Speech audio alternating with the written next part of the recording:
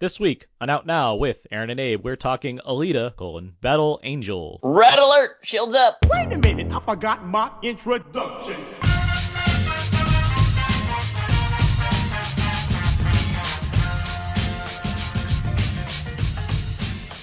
We are now recording, and this is Out Now with Aaron and Abe. I am Aaron, and as always, this is Abe, hello! Out Now is a film podcast where Abe and I discuss new movies weekly. We cover some various movie topics, jump into a mostly spoiler-free review, then jump back into other movie topics. This is episode 352. 352. That's the model number that they first sent back in time, but it didn't really work out. Sure. And this week, we are talking Alita: Battle Angel, the new film from director Robert Rodriguez and producer James Cameron. I think it says visionary in the trailers. I think that Visionary producer James Cameron. I think it says visionary. I think it says from James Cameron, the director of like Titanic and Avatar, and then it says and visionary director Robert Rodriguez. I think it says that. So I was like, I've never used or seen them use visionary producer anything. No, that's what I'm saying. I know I saw the word visionary. This is very important, and two directors. Yeah, I'd love to know the contracts that go over these kind of things and like what kind of adjectives to use in trailer marketing for these people. But regardless, we are talking Alita: Battle Angel today, and joining us to do such thing we have from MGM. He's a motorball champion in need of a new sponsor. It's Peter Paris. Hey everybody. And from Cal State Fullerton, recently cast out of The City in the Sky, it's Professor Mike Dillon. I was framed. What? But hello. Bitch style, I was framed? It wasn't me. How are the two of you doing this evening? I'm doing pretty good. I'm enjoying, I got tomorrow off. It's President's Day weekend, so I've had a nice relaxing weekend. Played a lot of video games, trying to catch up on movies. It's been a good, good media content weekend. I just want to issue a statement up front. Before we begin, I was texting a friend about our movie, and I was texting it a little too quickly, and I was basically letting my autocorrect like co-author the text, and the title for this movie came out as A Lot of Bubble Angle. And I just wanted to make sure that none of you would be terribly offended if I just called it that throughout the episode. No, do it. You should do it. Yeah, it'll confuse anyone who skips through things. For one thing, I'd like to know. I'd like that to happen for somebody to skip through part of this podcast. Get to the Alita: Battle Angel part. It'd be a lot of bubble ain't. What is it? No, what do you bubble say? angles. Bubble angles. Yeah. Okay. Well, thank you for giving us the heads up, because now we can continue understanding what you're having to say. But yeah, good to have you guys both back on the podcast. Peter, I feel like I just talked to you because you were on the Sin City commentary not too long ago. Right, that's true. Yes, which was a lot of fun, and that's up on iTunes now. And Mike, good to have you back on the show as always. Yes, thank you for having me. For sure. No, we look forward to getting into some thoughts and some things today. And that's just what we're going to do after we get to some show notes. Real quick, first up, I did just mention the commentary track. We do have a new commentary track for this month, which is for Sin City, which is directed by Robert Rodriguez, which ties into the movie we're talking about today. That was a lot of fun. That's up on iTunes and Audioboom now. You can find that pretty easily. What else? Oscars. The Oscars are coming up, and we're actually going to see all 24 categories presented live at the Oscars. What a thought. But yeah, that means we're also going to do a fun prediction show. That's how we tend to do these things. So ideally, we'll record that on Friday, get that up right away that night, and then we'll do a wrap-up show recorded immediately after the Oscars, which should ideally go up right away as well. So yeah, that should be fun. Look forward to it. Look forward to Abe's wild predictions. I'm going to go with my heart this year because I'm not pleased with what the Academy has been doing. I mean, you go with your heart every year, and it never helps. That's why I'm the People's Champ. Thank you, Marcus. If you can get to double digits in your wins this column, yeah, that counts as a win. Yeah. I guess so. But yeah, that should be a lot of fun. We got the Oscars coming up, so that'll be cool. And what else? Shout out to a friend of the show, Brandon Peters' podcast, Cult Cinema Cavalcade. I just recorded a new episode with them talking about the film Chill Factor with Skeet Ulrich and Cuba Gooding Jr. Yes, Chill Factor. I mean, he was, what was that, like 1999 or something like that? You got it, 99, yep. Yeah, so it was like, that's like the height of Skeet Ulrich and Cuba Gooding Jr. It was a pivotal point, that's for sure. But yes, we talked all about that much beloved classic Chill Factor. So yeah, if you like our show and you like Brandon on the commentary tracks, feel free to check out his show. So that was a lot of fun to record. Last thing, iTunes reviews and ratings, good to get those. Helps out our show, helps other people find the show. If you want to log on to iTunes, search for Out Now with Aaron and Abe, you can do just that, and you'll find our show, and you can give us a rating and review. Thank you so much. All right. Now, all that out of the way, let's get to a little Know Everybody, where each week we ask each other a question or two, try to set the tone for the podcast, or better get to know everybody. It was good. It was good. I liked it. I got a question for you guys. Hit it. What would be your robot shape? Presuming you had like cybernetic enhancements or what have you, what would be like your preferred like shape of yourself at that point? Do you mean like gender, or what do you mean shape? Well, like Jackie Earle Haley's an Alita, and he's like this giant macho version of nothing that exists in reality, or Alita's, just like a small little cyborg. Like, what would you want to like be a big bulking robot, or would you want to have like, I don't know, chain arms or whatever the hell's going on with some of these people? Like, what would be your design preference? I don't know that I would alter my basic structure too much as long as I can stay sedentary. Mm-hmm. Can I be just a sedentary, lazy robot? So like Hedonism Bot in Futurama?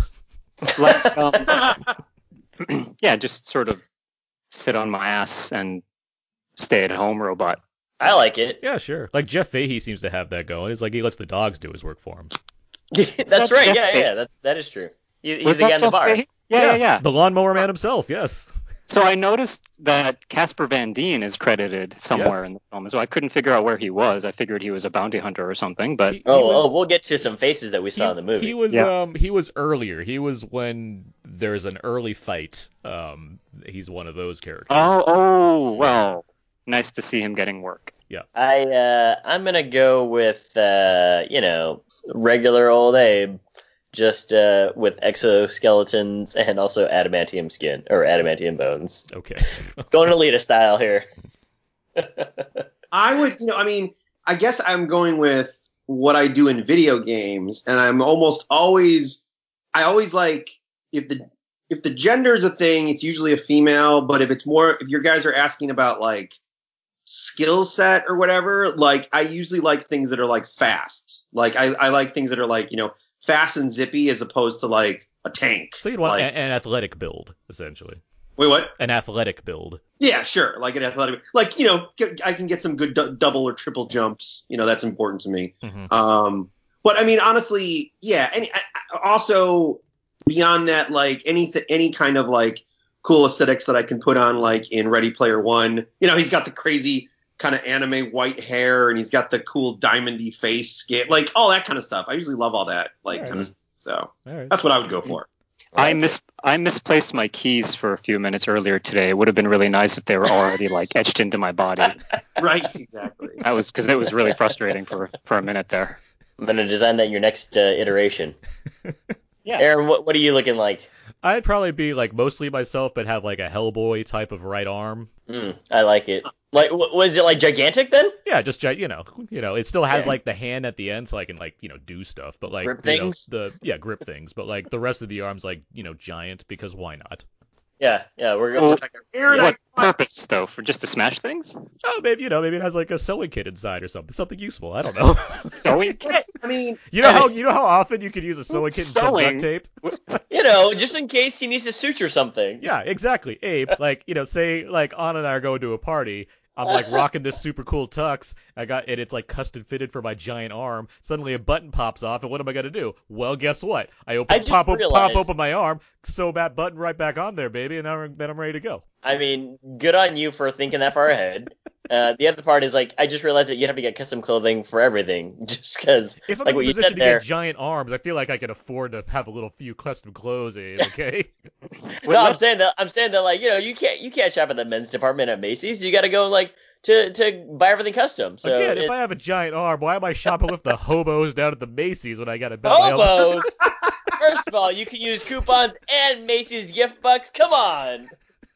I don't know. I've never actually at Macy's. You're such a Batman guy. You wouldn't be like a Batman type of person. Did I criticize your guys' choices? All right. How are you going to sew with your one normal-sized hand?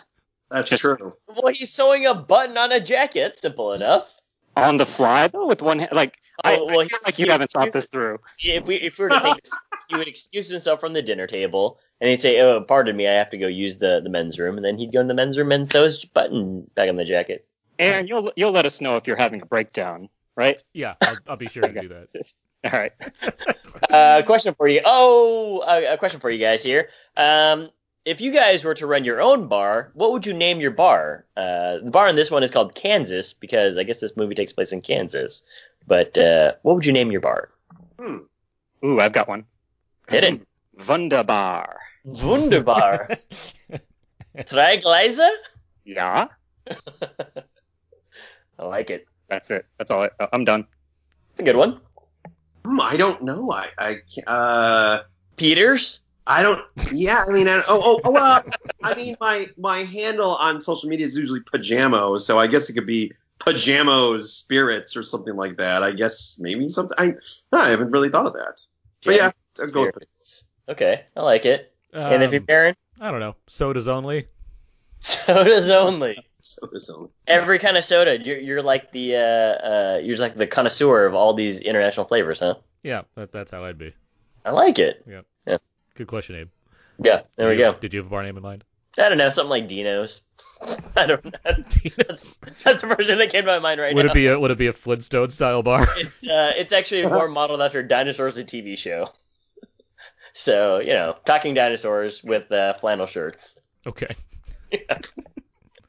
There we go. All right. Well, that's how you play. No, Nobody. A lot less contentious on that second question, it seems. I mean, I was backing you up here. Thanks. Let's get down now, quickies. Trademark.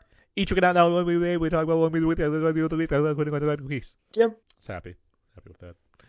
Abe, have you seen any other movies this week?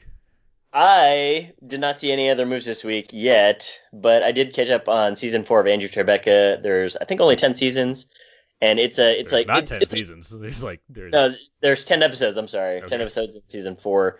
And what they've done is they've kind of gone Archer style, where they're kind of just like doing fun things with the series. So this one is like 20 years later, and she's lost her memory or something like that, and she also has a son played by who's the very tall guy from oh man, what is his name? Guy from Boardwalk Empire, and also Blue Jasmine and Bobby Cannavale? Bobby Cannavale, thank you. Yeah, so played by Bobby Cannavale, and they're kind of just doing fun hijinks. It's still one of my favorite shows because of just the weirdness and quirkiness of the entire series. 10 episodes, very fun, very easy to blow through. If you haven't seen any of the other seasons, I would highly recommend it. Where are you watching this? TBS On Demand. Okay. Yeah, but I've only seen a couple episodes of Andrew Tribeca, but it's very funny from what I've seen. Like, it's like a modern, like, was it Naked Gun or like Files of Police Squad? Yeah. Like, where it's just like everything's a joke. Like, yeah, there's like literal jokes and everything, and then they'll just like play it out. It's just ridiculous. So, from the mind of Steve and Nancy Carell. Yeah, they're producers right on the show. Yeah. Okay. Peter, what have you seen recently? Happy Death Day to You. Are we gonna talk about, or is that this part? That's this part. That's Yes. this part. Yeah, sorry. I've seen a lot, but yeah, the big one I really enjoyed was I saw the sequel, Happy Death Day to You, and I really like.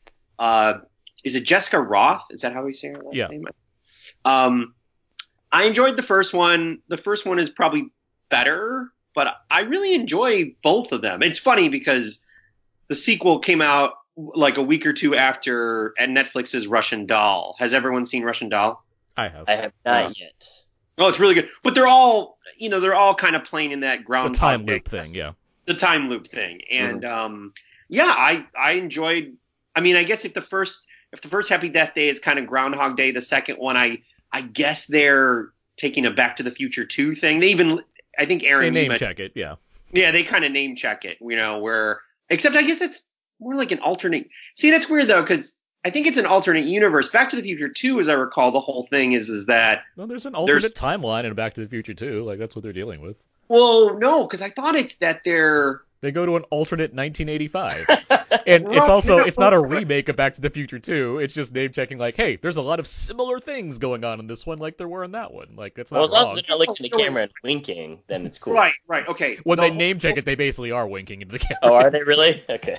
No. Okay, you're right. Yes, the future of Back to the Future 2, which is that, Biff runs everything. Yes, that's absolutely like an alternate timeline. What to me, the hook of Back to the Future 2 was always that there's that scene where doesn't Doc say something like, "There are now two of you here and two of me here," Yes, and they don't do that. Again, it's not a direct remake of it. I'm Oh just no, no, saying I know, there's no. certainly like the plot shares strands that are very Right, similar, right. which is why they name check it to begin with. But actually, that was a thing that in the first 20 minutes, that's something I thought they were going to deal with. I was like, oh, are there going to be two trees and everything? Is that what they're going to do? But they don't really go down that road. But I really, I like, is it Christopher Landon? Is that the guy who? Yes. I like both of these movies, and I hope that it didn't do that great this weekend, but I hope that because it didn't cost that much money, I hope they do a third one because the sting at the end, that could be funny. Like, that's not a bad idea. Like, if that's what I don't want to spoil it, but if that's what the third one's going to be. Did anybody else see it? I mean, clearly I saw it, and I will say I'm not as big of a fan as the films as you are. Like, and I want to be because there's a lot of stuff that I do like here. Like, I think the character focused stuff is good. Like, I think these both they get by on having characters that I enjoy seeing. I enjoy like how they play in this world, and there's like even a dramatic quality to it that's surprisingly affecting.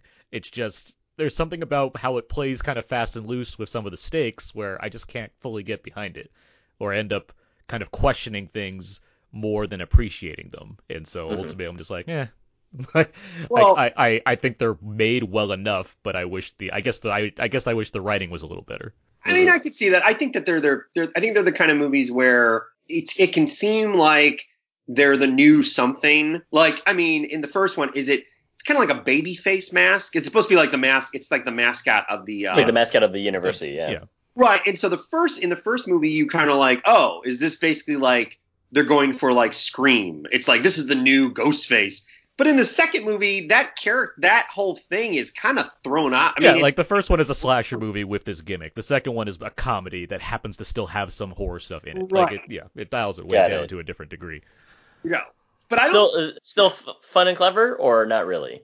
I think enough. I mean, it could be more. I mean, it's a little hard, especially because I think Russian Doll is so effective. Comparing that seems kind of unfair. But I mean, like I give it credit for justifying a sequel. I still don't think it's all that quite there. That said, I also didn't think the first one was all that there. So that's me on this. Got it. Well, but you would agree though? Do you like just the main character, Jessica Rothe? Do you like her? I think she does well with what she's given. I think there's a physical comedy aspect there that works, and the kind of emotional aspect of the drama going on with her dealing with this. I think it works. I just wish. I wish the thing involving like I might die for real because of all this trauma I'm suffering. I wish that did just kind of like come and go as the script needs it. Yeah. Yeah, I would agree. That bothers me. Yeah. But I still enjoyed it for what it. Yeah, I mean, I liked it. Good to know. Anything else that you saw? I saw Isn't It Romantic?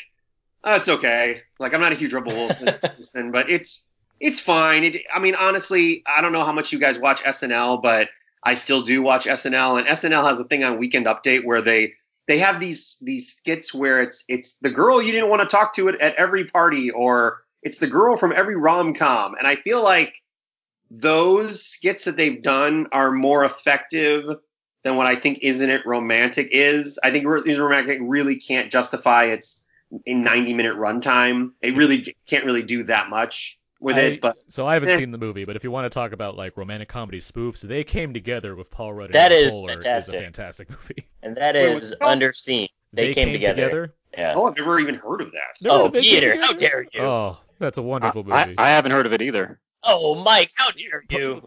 It's a David Wayne film.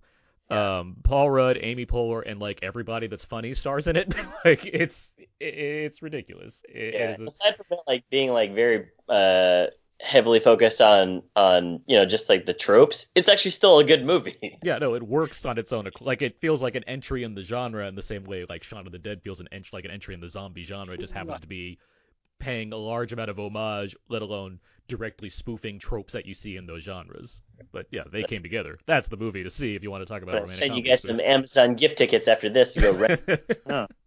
On the list. And if you like David Wayne films like Wet Hot American Summer or Role Models, like this is right up your alley. Like there's no reason to stand by on that one. Yeah. All right. Mike, what else have you seen? Well, speaking of chill factor, I saw two chilly movies. I saw Cold Pursuit, Hmm? and shortly after, I followed that up by seeing Arctic. Oh, Oh. I was a big fan of Arctic. Arctic is great. I mean, Bleecker Street is really becoming one of those distributors out there who like almost guarantee good quality releases, or them and A24. And Sure. I'm finding myself growing very loyal to the distributor. Hey. So yeah, highly recommend Arctic. And then Cold Pursuit is also pretty strong. It's a fun thriller, dark comedy, which is thriller with Liam Neeson. We've seen that mode many times, but I don't think a lot of those films quite have the sense of sardonic humor that this one does. It does hew very closely to the original, which is called In Order of Disappearance, which is great. With Stellan Skarsgård as the star. With Stellan Skarsgård, yeah, that's a terrific film, and this film has pretty much transplanted pretty much everything that works. It hews very closely to it. So, by that factor, you've just swapped out the actors with Americans, and that means that everything that kind of worked in the original is pretty much intact. But of course, if you've seen the original, then as a result, there's very little freshness to it. But that being said, it's thumbs up. It's a good movie. This controversy with Liam Neeson aside. Yeah.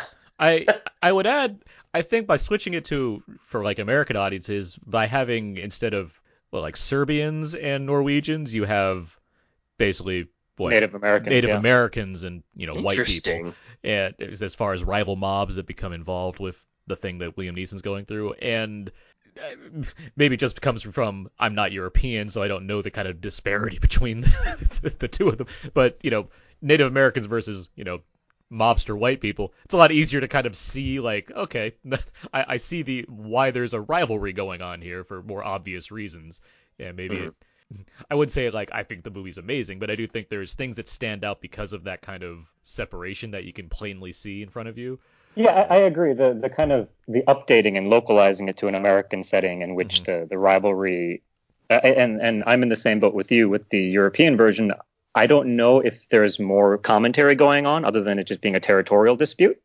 But in this case, certainly, in addition to updating it to sort of a local native rival gang, you do end up sort of injecting the film with a little bit of sort of questions about whiteness versus nativism, and not that kind of nativism, but the sort of Native American history and the kind of struggle for territory and power, and that there's a dynamic there that's definitely interesting. It's also just kind of a welcome change, not a change so much, but a kind of a spin on. I'm personally growing a little bit tired of the kind of aging action hero Liam Neeson, and when you hear the Liam Neeson starring in a new revenge thriller, that doesn't get me going at all at this point. But to kind of take advantage of what appears to be kind of a latent ability for comedy that Liam Neeson does have, we don't see it often enough. This movie does work very well as a sly, dark comedy. Right. Yeah. And Liam Neeson himself doesn't feel out of place at all. He feels kind of right at home in that combination of elements here. So the thriller aspect of it maybe feels a little more routine because you kind of know what to expect with Liam Neeson at this point. But the comedy aspect of it is a bit more subversive and maybe unexpected for people going in without knowing the original, and I think that would be very welcome to people. I would say I don't disagree, and that's why I do look forward to the young Colette Sarah versions of this Neeson thing, just because I do think he does interesting things as a director to kind of mix up the Neeson persona in these various films, which are not necessarily revenge films, but they're certainly the aging action hero type of thing.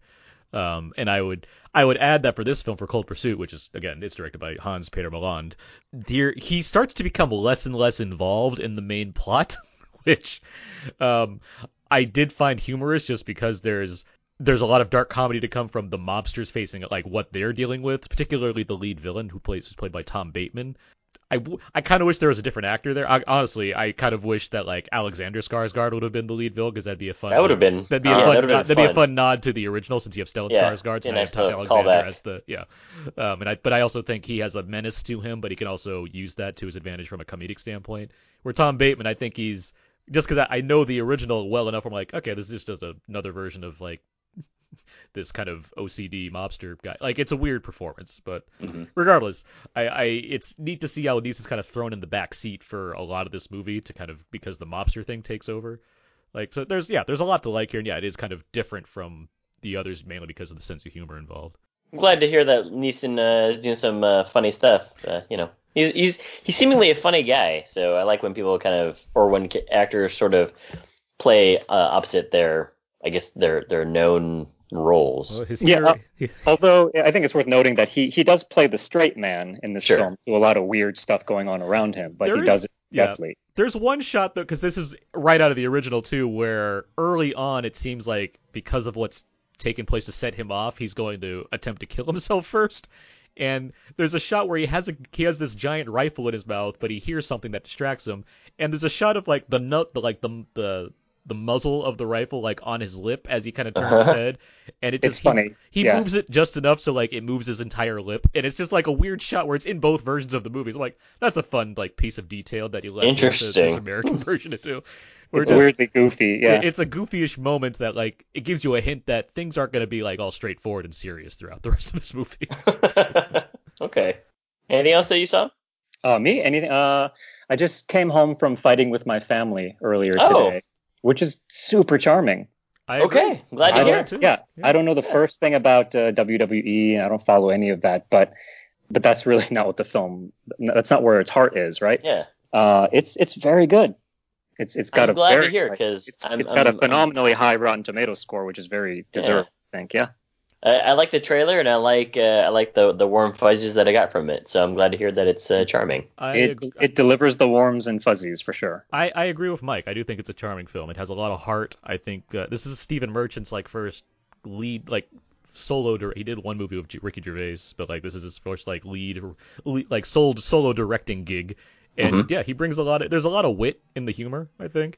And the performances are all nice. And Vince Vaughn is quite good. Like he plays like the coach, and Yeah. I think Vince Vaughn is very good given the right material, and so when he is given that, I think he shines, and this is one of those examples. I think he's very good in this kind of supporting role. Like, How was he in American or True Detective season 2? Was he good? And even though the show wasn't great, was he at least good? I don't Or- think and I think Peter, you're a fan of season 2 of True Detective, right? Well, I mean, I still think season 2 is less. I mean, I think season 3 is already better than season 1. However, I mean, to me, it's really more Colin Farrell that I thought was really good in season 2. Got it. Okay. I will say this: I do think that Vince Vaughn is stepping out in season 2. I think he's stepping out of his comfort zone.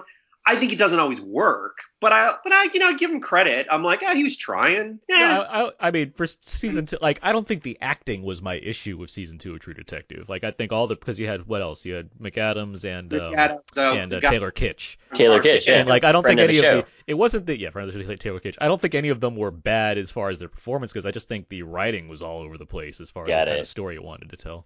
Okay. Well, good to know. Sorry for that little tangent on. no I have a Vince different Vaughn. tangent I want to go on. Hit it. Mike, you mentioned how you don't know a first thing about wrestling, right? No. So I wrote about this in my review a bit, where I see a lot of reviews that kind of say the same thing, where it's like, I don't watch wrestling or know anything about wrestling, but we get a lot of films where we don't really know about the thing that the characters are doing. Like, I'm not a president, I'm not a teacher, I'm not a plumber, but we get plenty of films that deal specifically with like things like authority figures. I don't feel the need in my reviews to write, I'm not a president, but like it's just weird. I'm not putting at you. I'm not yelling at you. But, Yeah, like, where does this come from? well, just because I see like this thing, like you need to justify liking a movie about wrestling for some reason where it doesn't apply to other things. You know what I mean? Well, yeah, I do know what you mean. I think with two exceptions. One is that this is based on a true story, and so I So are didn't movies feel about presidents. right, sure, but that goes to the second thing, Uh-huh. right? So the first thing is that because it's based on a real person, I was happy that my complete lack of knowledge of this real person and her history, this superstar named Paige, didn't in any way impede my ability to enjoy some of the warm and fuzzies that the film was delivering. As to the second thing, presidents are more public profiles as opposed to this sort of very niche but very loyal fan base of WWE and wrestling. I mean, people who are loyal fans of wrestling are just enormous fans, right? So there's this hierarchy of fandom that in a less finessed movie, I think, less dramatically satisfying movie, maybe would have alienated me a little bit if I was sitting there thinking, yeah, I feel like I might get into this more or enjoy it on a deeper level if I knew who these characters were.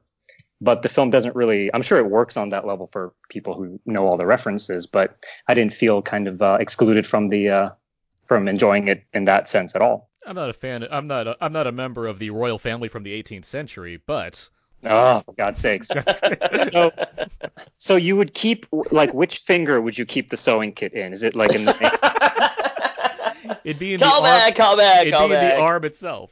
well, okay, so you sure you wouldn't save a compartment for like M&Ms or I loose didn't change? say it'd solely be a sewing kit. I was thinking of things that are practical use. That's one of them. That's all. Got it. I've never found myself in need of a sewing kit out on a dinner date. You never know. You never know, though. True. You never know. That's the hashtag for this episode. I've seen a few things this week. Hit it. First, I saw a couple documentaries. One is the Hale County This Evening, which is up for an Academy Award. Okay. It is a terrific film. That's a whopping 76 minutes, so it takes almost no time of your day to watch it. It's streaming on PBS right now, so if anyone wants to watch this, they easily can. It takes place in Hale County, which is in Alabama. It's very much a black community, and it's a doc that doesn't have a specific perspective. Like, it's not following one person. It just kind of jumps around to a variety of different people that are living in this area. It just kind of gives you a slice of life of their day. And it becomes this kind of moving collage of sorts where you're just kind of following around this area, seeing these different people, the environment they're in, and what have you. There's an inherent kind of social commentary going on because you're seeing things that they have to face or whatnot, but it's a wonderful documentary. It's a very easy watch. I think it all comes together quite nicely. There's a lot of great editing in this movie, as far as how it transitions from like one person to another. You get to see them like doing certain actions, and then it kind of transitions to another shot of somebody else doing something completely different, but it kind of matches up. So it's a well-directed documentary. I think it's well worth anyone's time. That's Hale County This Evening. The other documentary I watched was Horror Noir. This is streaming exclusively on Shudder right now. I was only able to see it because I started a free trial on Shudder. This is the streaming service that's dedicated to horror films in general. It's a documentary that goes over basically black culture, black filmmakers, and black actors in horror films through the history of horror cinema. So it starts way back. It starts with Birth of a Nation. It tracks all the way up to now, where you have Jordan Peele as one of the many people that are interviewed talking all about Get Out, let alone, and there's some clips of Us towards the end as well. But you have a lot of great actors, and you have Keith David and like Ken Foree paired together talking about like the various movies that they've seen. You have Ernest Dickerson and what's his name, Rusty Condiff, I think, director of Tales from the Hood. You get a lot of Tales from the Hood. You get a lot of black directors and black actors, as well as some university professors that are just going over the nature of how black people have influenced cinema in good and bad ways, let alone how their involvement has certainly increased over time, and certainly for more positive effect. It's a fantastic documentary. It's only like 90 minutes again, and it was a great watch for sure. As a fan of horror, and having a very very much wanting to see something like this that connects a variety of things that I'm interested in together. It's a great watch, and you get a lot of great clips from horror movies from all the way from the 20s and 30s up to now. So it's a good watch for both entertainment value as well as just cinema history. So yeah. What else? We talked about all the other movies you guys saw. I will say I watched The Wife, the film with Glenn Close, who's up for Best Actress, and Jonathan Pryce. It's fine. I feel like I saw where, like, knowing very little about it going in, I was like, I feel like I knew where it was going pretty much right away. That said, like, it's well acted. You have Jonathan Pryce plays a writer who is about to win a Nobel Prize for literature, and Glenn Close plays his wife. And you basically get a perspective on what this couple has gone through via flashbacks to younger actors playing them. And I will say the actor playing young Jonathan Pryce is very good. Okay. It's the kind of thing where it's like, I know Jonathan Pryce well enough just from seeing him in movies, but like even watching him in this movie, and then you flash back to his younger counterpart, it's like, this guy's doing a great job. I know exactly the kind of inflections he's going for to make this work as a younger version of this guy. But of course, the showcase is Glenn Close since she's up for Best Actress, and she does the job. It's a strong performance. Does it deserve to win Best Actress like it most likely will next weekend? I don't know. Like it's quite good. It doesn't feel like a kind of gimme award in the same way, or like a life achievement award in the same way like I don't know Al Pacino's in Scent of Woman does. So it would feel more deserved than some other Oscars that just feel like okay we gave it to him this time. But Well, Aaron, Yeah. let me ask you. Yeah. Can I ask you, Aaron? I decided to get Can You Ever Forgive Me? And I specifically wanted to. I do like Melissa McCarthy, and I specifically was like, oh, I'd like to watch this before the Oscars. But I did consider The Wife because I was like, oh, these are both supposedly big, strong performances. Just curious. Now, obviously, they're completely different subject matters, but did you have a preference of those two movies? oh, I would easily say Can You Ever Forgive Me is the better movie of the two, and I think And the again, answer is yes, I can forgive you. yeah. But I've said this before. I think that's Melissa McCarthy's best role as an actress in movies. So I mean, I think she's very good in that movie. Okay, all right. So I made the right choice. Yeah, I'm with that. I think The Wife isn't spectacular.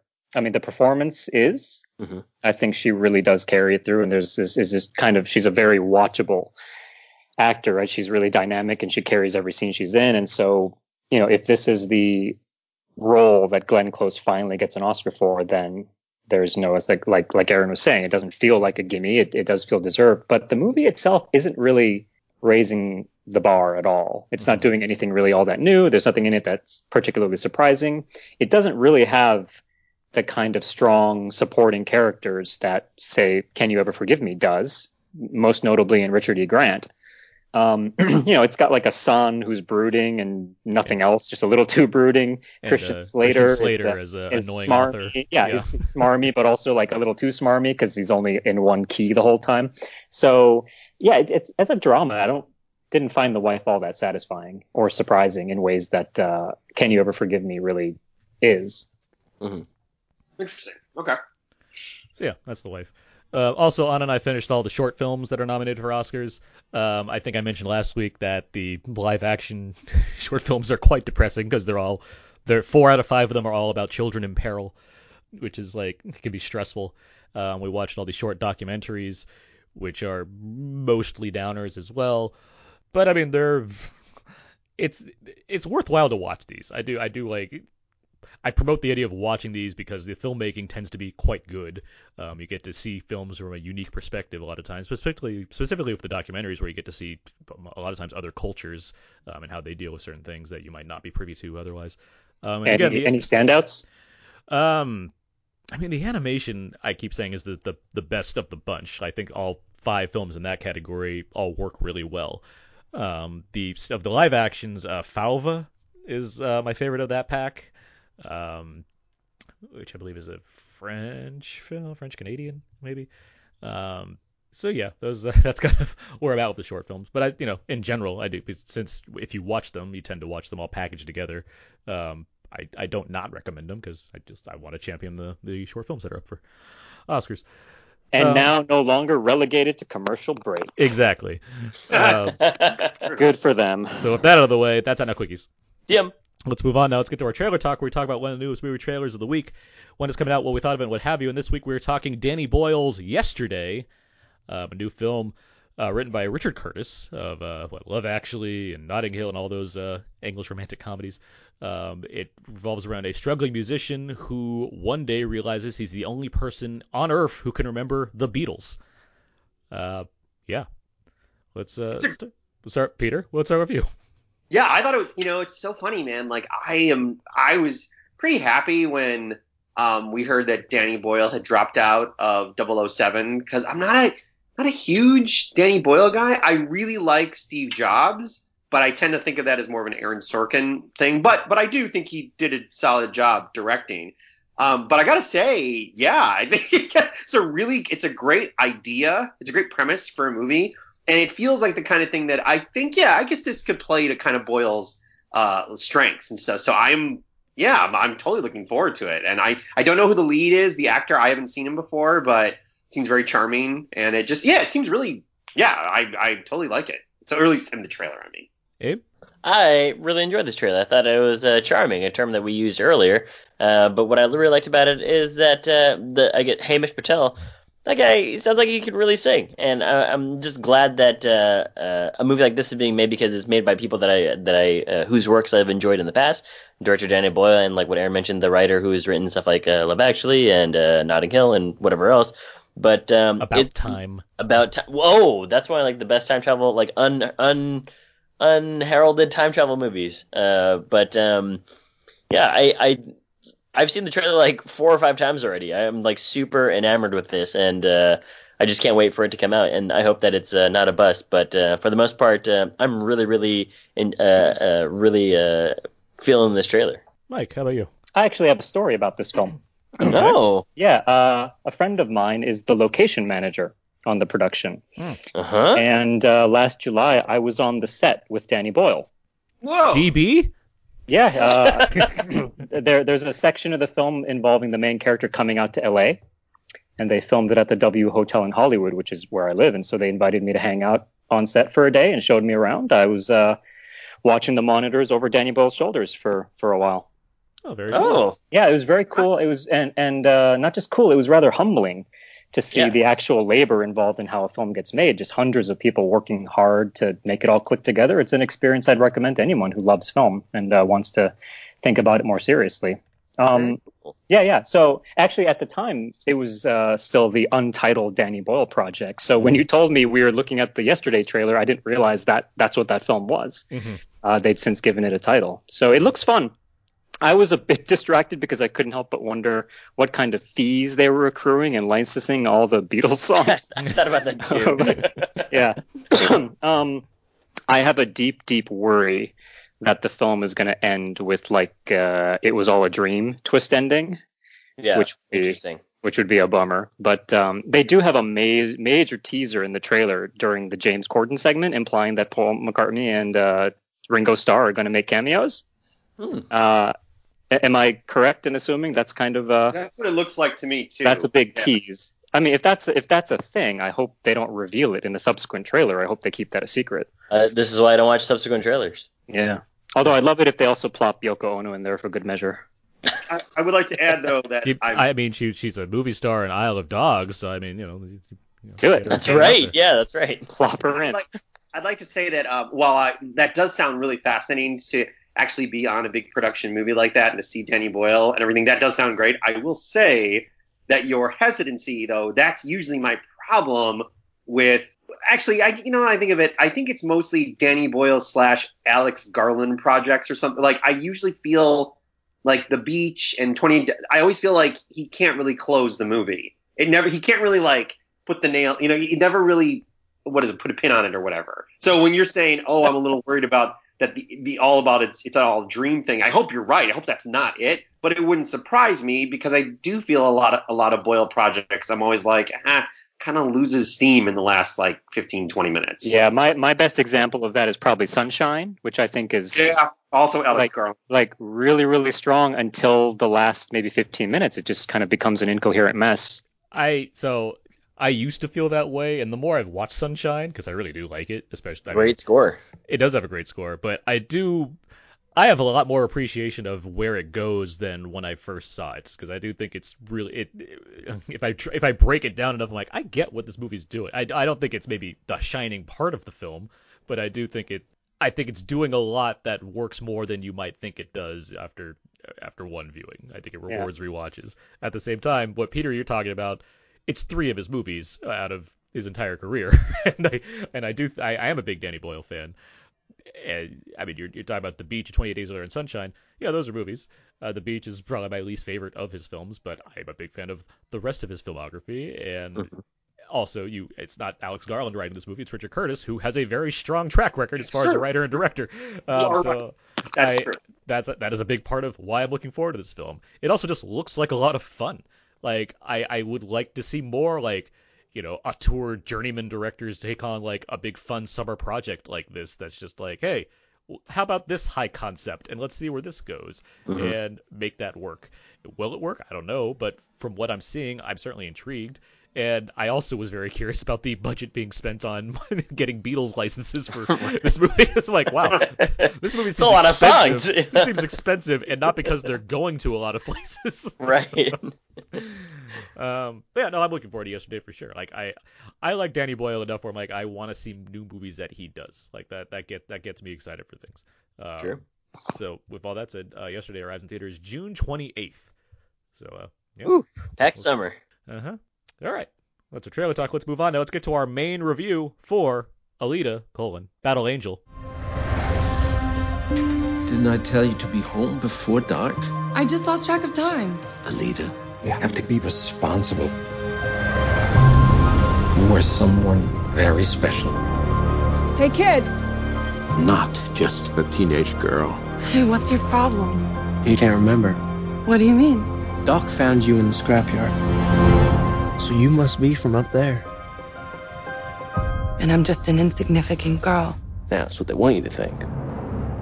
That should have been some of the trailer for Alita: Battle Angel. Before Avatar, James Cameron had been working on making an adaptation of Yukito Koshiro's Battle Angel Alita.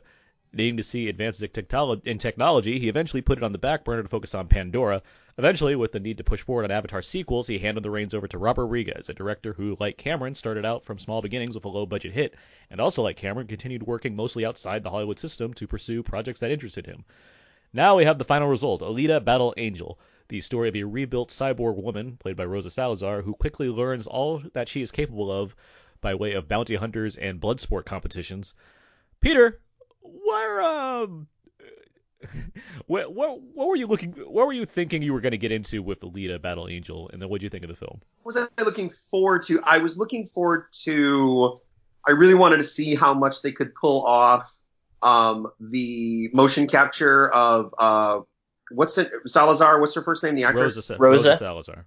I wanted to see how much they could pull off her performance with in a real world more than. Because in Avatar, everything is so lush and stuff, your mind kind of is just like, well, this is all unreal and that's okay. And I guess I was kind of like, well, with Alita, it's the future, but it should somewhat look like a real place. So I was very curious to see how that meshing of technology and stuff would work. And I had never read the manga, so I didn't really know the story, but I'm always up for any kind of, Ghost in the Shell or I'm always up for any of that kind of stuff. So I was like, well, I hope it's, it's probably a pretty good story. So, but I would say yes, my big thing was how will the photorealism, will it really work, for me and stuff. I didn't doubt that Rodriguez would be able to pull off like good action scenes and energy because he's usually really good with that. So, what'd you think of the movie overall? I thought it was sort of a hot mess, but I think in a way that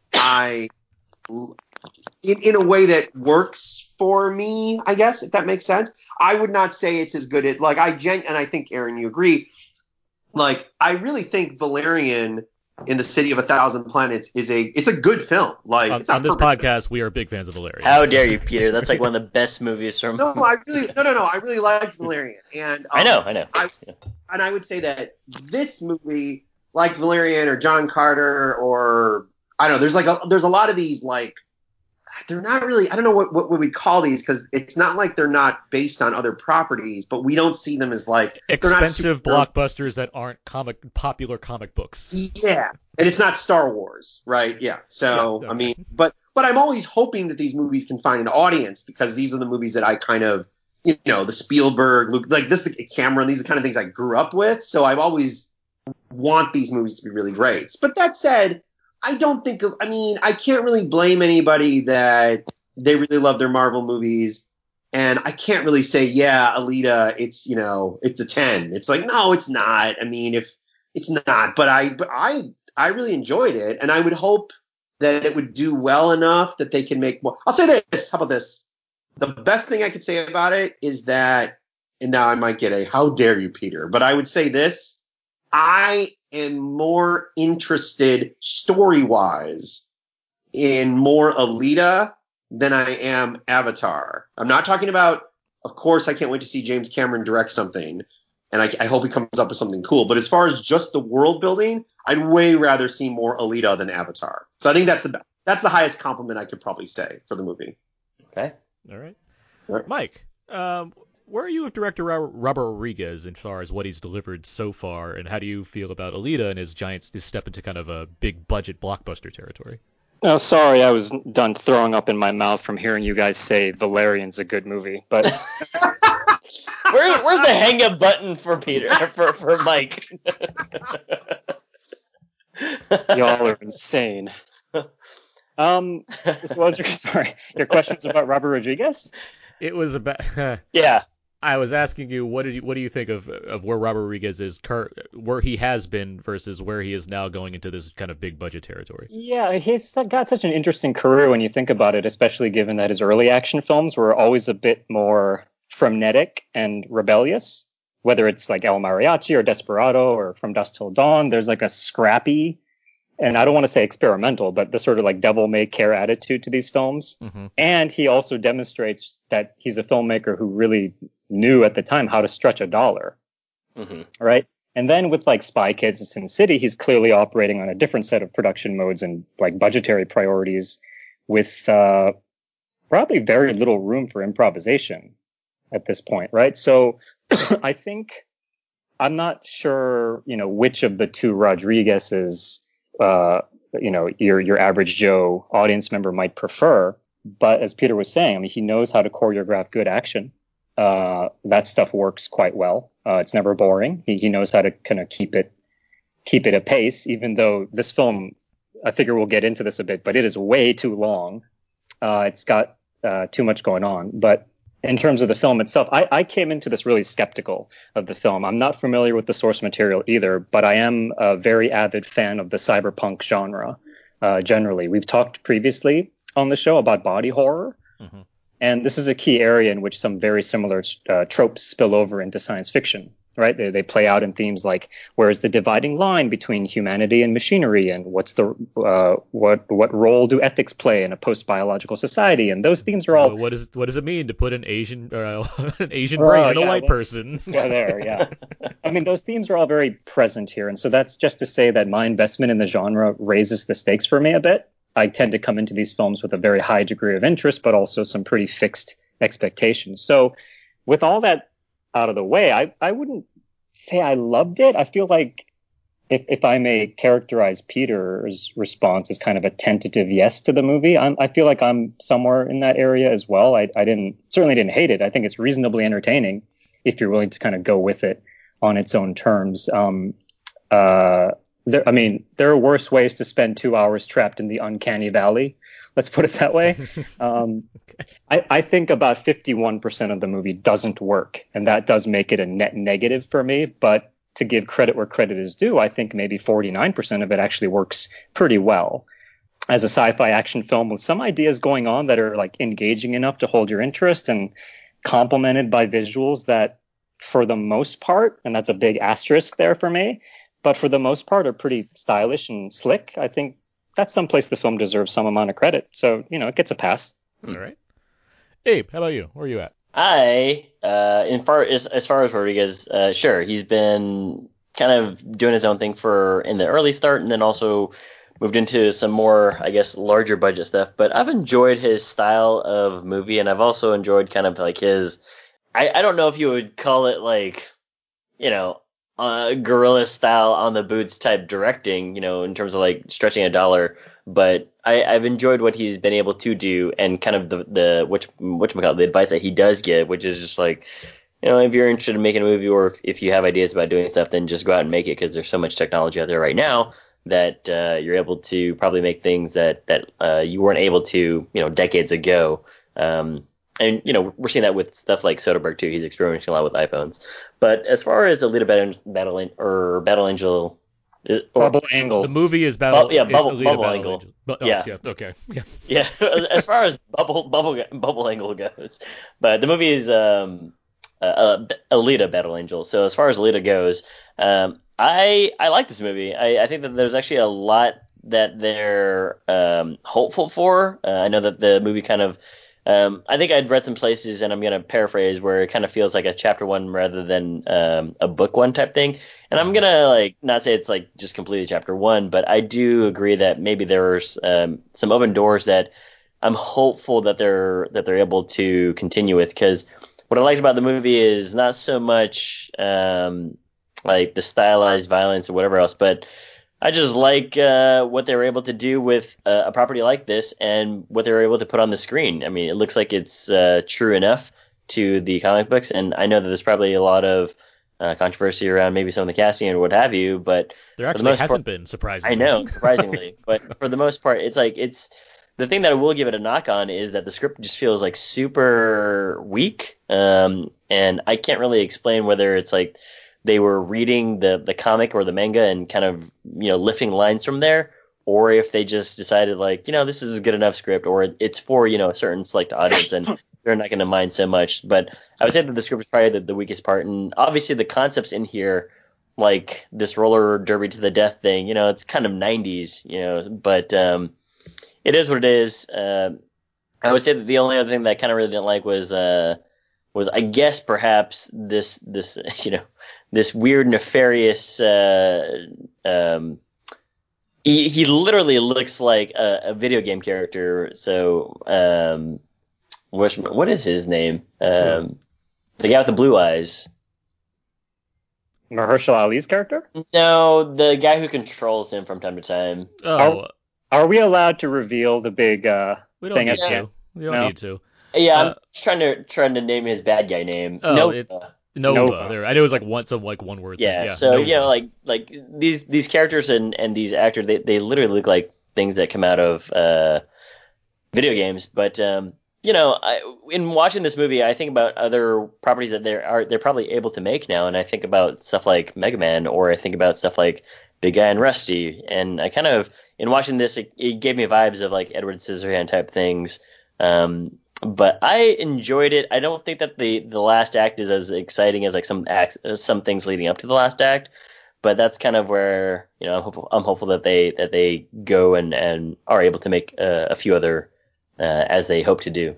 I'm a big fan of Robert Rodriguez. I have continually liked the way he's taken this like I'm just gonna make everything out of my own studio type type of a way of playing into Hollywood's game and doing it in his own way. I've had issue with whether or not he's ever been gonna like step out of that realm, because of the more recent entries like the Machete sequel and the Sin City sequel, where it's like, okay, you're just doing the same thing, and I wish you would evolve.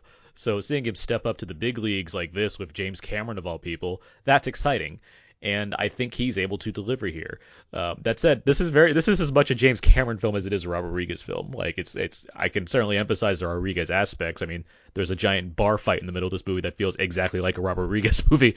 But Abe, you mentioned like the script, which I would agree is maybe the weakest element in terms of how certain characters talk to each other, and maybe just how expansive it seems to be versus what we really need for the first movie. But it still feels very much like a James Cameron type of writing style, where you have characters that are kind of saying exactly the things that are on their mind, stating the themes directly and what have you, which is not always a bad thing, but it's certainly like it feels very written. That said, the movie itself, it feels like a manga that's come to life, in a way where I haven't seen that effectively done very often. Even an anime come to life. We talked about Ghost in the Shell before, which I don't know, Peter, you're a bigger fan of it than I am, but it's certainly, yes, visually it has some things going for it. But like the best example I can think of something to this degree would be like Speed Racer, as far as this kind of filmmaking and like what it's trying to do on a visual standpoint. And I think a lot of credit goes to that. I think the visuals are terrific here. The special effects I think are pretty great, in a way where it's not about being necessarily photoreal, although there's a texture you can admire as far as what you're seeing with Alita and some of the other cyborg creatures. but just the exaggerated style of the big motorball sport and other things like that. I think it really works. I'm never confused by what's going on. I never feel too distracted by the fact that there are special effects. I know, like, we were talking a lot about, people in general were talking a lot about, like, the eyes, Alita's big eyes in the trailers leading up to this film. But Sure. I never felt that as a concern in this movie, like, within context. Like, it all made a visual sense to me, where I wasn't distracted by what was going on, but instead intrigued by how this world worked. And something that Cameron does get right in his movies is world building. And I really liked seeing this world. I mean, I would agree with Peter that I like seeing what's going on here. And I actually am still more curious in Avatar sequels and more Alita, but I'd happily see more of both. Mainly because I've seen plenty of dystopian lands, and so that's not really that new for me, where I haven't seen all the rest of Pandora. I don't know what's going on there. But as far as this movie goes, yeah, I like what this was doing. And Abe, you mentioned the death sport thing, which, I mean, that dates back further than the 90s. Sure. You could date that back to ancient Rome, because death Yeah. sports are always intriguing to people. Not only ancient Rome, but also like fucking like ancient Mexico with the Yucatan Peninsula. Yeah. Mm-hmm. I mean, that's not a new thing. So it's like, yeah, of course, you're going to find some source of entertainment. They're just on rollerblades, and I was like, this feels like a 90s thing. But it's going to involve, I mean, we talked about Rollerball before this podcast started. That's a 70s movie. I mean, like, it's not, or even like Running Man is the 80s. Like, it's gladiator battles, they happen. And it makes sense for this world to be like, well, everything's shit, so what do? Well, we'll gamble, drink, and, find a way to incorporate death into our entertainment. Well, there we go. Motorball. We got that going. And I like how this movie's like this weird sports film that happens to have all this other, like, sci-fi BS going on that, like, yeah, it's the standard, like, there's a love story, and there's some, like, evil government thing going on. Whatever. Give me more Motorball. That's basically what I'm saying, guys. I want more Motorball in these movies. Yeah. Because that stuff I was like, give me more ass kicking. It's so much fun to watch. Like, it's really neat. And all the action, I think, is really fun to watch. I think there's a lot of great work done to make that stuff work. But what helps that more is that, despite whatever weaknesses in the script, I do think the character stuff, specifically with Alita and with Christoph Waltz's character, actually, I do think that's really well handled. I do think that's enough for me to be connected with this world and want to, like, be involved with it enough to care. I think a lesser film it'd want to impress you more with everything going on around these characters. But I think this movie does a great job of specifically giving you Alita, who you become invested with as a character. I think it does a good job of setting her up as this kind of plucky lead, where she's not brooding, and she's not kind of, I don't know, too much of like a naive thing in this world. She's this kind of earnest robot that wants to, like, understand things, and the movie spends enough time where you care about the things going on. Like, the stakes aren't crazy huge. It's not like the world's going to end or anything like that. But I think there's enough there where I like what story it's trying to tell, even though it's trying to tell way too much story within one movie. Yeah. So can I jump in on that point? Hit it. Because I said earlier as well that I think the biggest flaw in the film is that there's simply too much plot. Mm-hmm. And I have a slight disagreement maybe with you about where the stakes are, because you've got all these alternating agendas in the film between, like, sort of building the world, because you're also building towards sequels, but then also introducing these parallel storylines. Like, you've got the murder ball plot, and then the romance / coming of age / teen rebellion plot, and then there's the whole hunter killer thing, and then there's the whole Sky City, like, what's it called, Elysium, I don't know, Salem. like these different plot points do crisscross each other throughout the film, but not very organically, right? And so where it really doesn't mesh for me is, like, the whole city in the sky, and then there's, like, these war flashbacks, which is really apocalyptic stuff, and then there's a coming of age dimension to Alita's journey. And there's, like, the sensitive boy in town who has a favorite secret spot that he likes to go and dream big about his future, It's a dangerous spot, by the way. Yeah. That character, he's played by Kean Johnson, who I that wasn't Joey Lawrence? But he's like, whoa. I mean, he's clearly like the least pronounced character in this movie. Everyone else is like a star to some degree, and it's like there's this new kid who's dressed exactly like Robert Rodriguez is dressed, like in like life. So it's like, that's fun. Like, I don't care much for this aspect of the movie, but I do like that for some reason he's like dressed like Rodriguez would be in like real life, with this leather jacket and a hat and stuff. Yeah, well, there's a middle section of the film when she's reborn in her new body as a battle angel. No, as a berserker. And you can tell Christoph Waltz really likes saying that word, right? Berserker. But this section is played almost as if Alita is going through a phase of teenage rebellion. Like, you can't upgrade to this suit, Alita. It's dangerous. Oh, whatever, Dad. Or maybe I'll go register as a bounty hunter. Then you'll be sorry. Like that actually is what she says in the movie. I probably just don't read or watch enough young adult fiction where this balance is really quite common, I think. But to mix in stakes that are really this high and apocalyptic with these instantly familiar tropes of teenage angst, sure. I feel like really needs a little bit more. It needs a little bit more finesse. What stakes are introduced though? By what?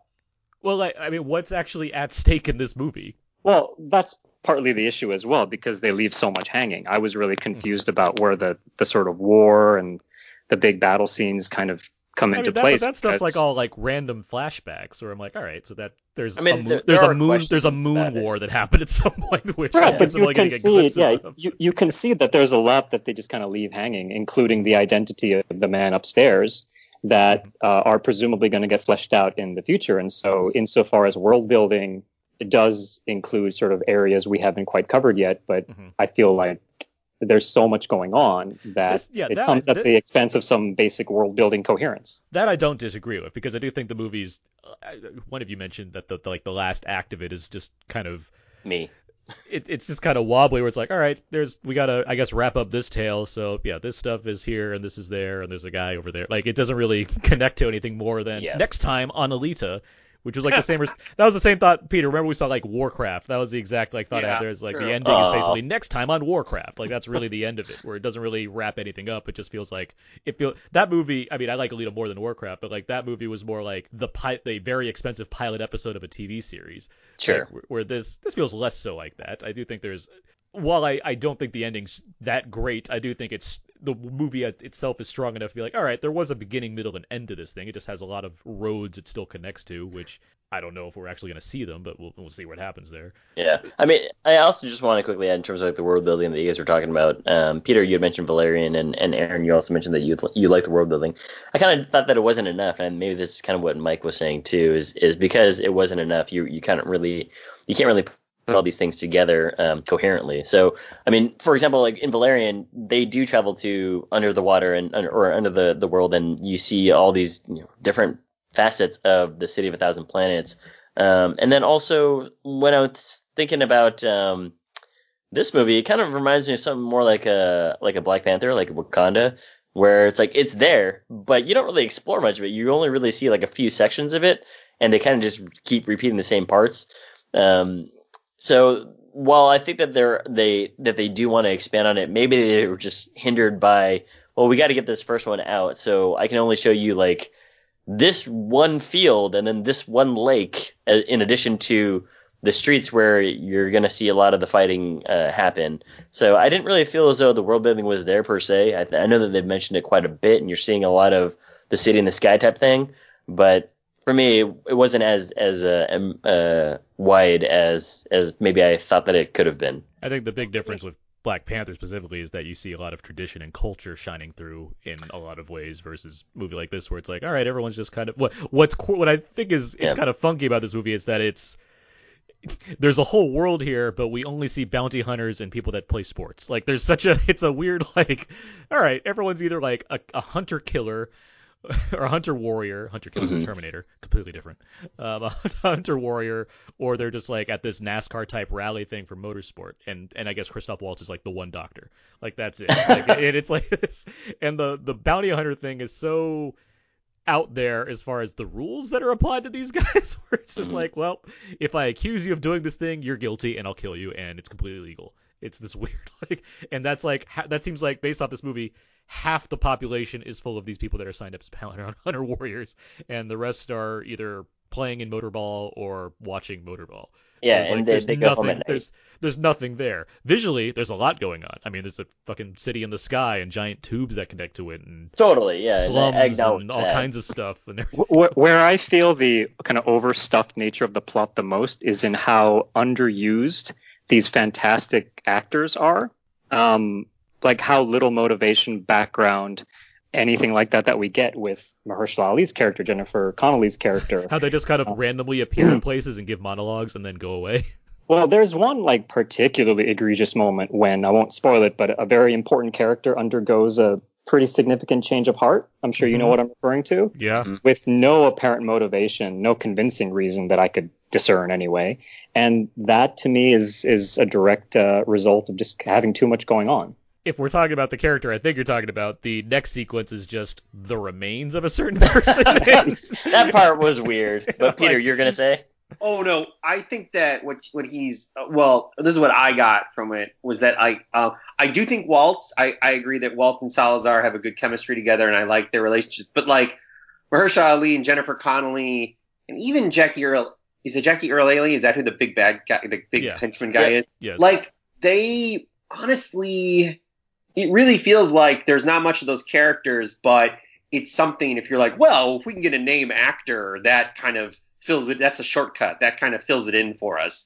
Because I mean, really, Mahershala Ali's character, there's like nothing to that guy. Like, but just I like really Mahershala Ali, So he gets these amazing costumes to wear for the movie. Well, he does, right? So I guess I feel like that's the kind of stuff that like just falls short. You know what's interesting? Let's just say, hold on. If we're casting the Matrix reboot, Mahershala Ali is like top of the line based off this movie. Oh, sure. Yeah.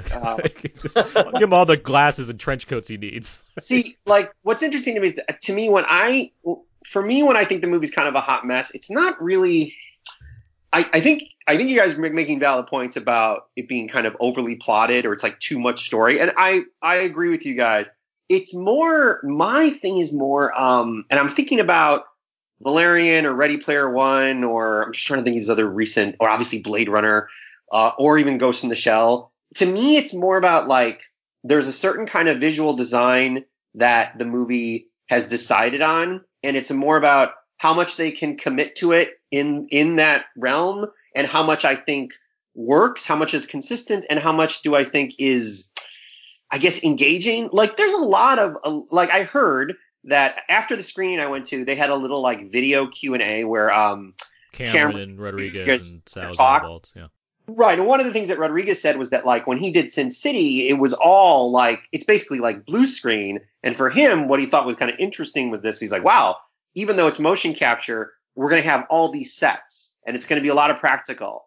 The weird thing to me, honestly, is that while I like the idea of that, there is a lot of stuff, and this isn't the only movie that does this, there's a lot of stuff where it's supposed to be like a sci-fi city or a cyberpunk city, and it feels like a set. It feels like I'm like, oh, this basically feels like Disneyland. Or like, I don't really think this feels like a real place, as opposed to, say, Blade Runner 2049. And I know that those are totally different. Like, one's a lot heavier. Sure. You're not wrong though. And they're both giant budget movies. Like, it's not like they have a lack of funds to work with. But I hear what you're saying, because I agree with you. I do think that like the main block that Alita and Daiset Ido live on, like, they're just like, you keep revisiting that place. Yes. Right. You keep seeing outside of their little homestead.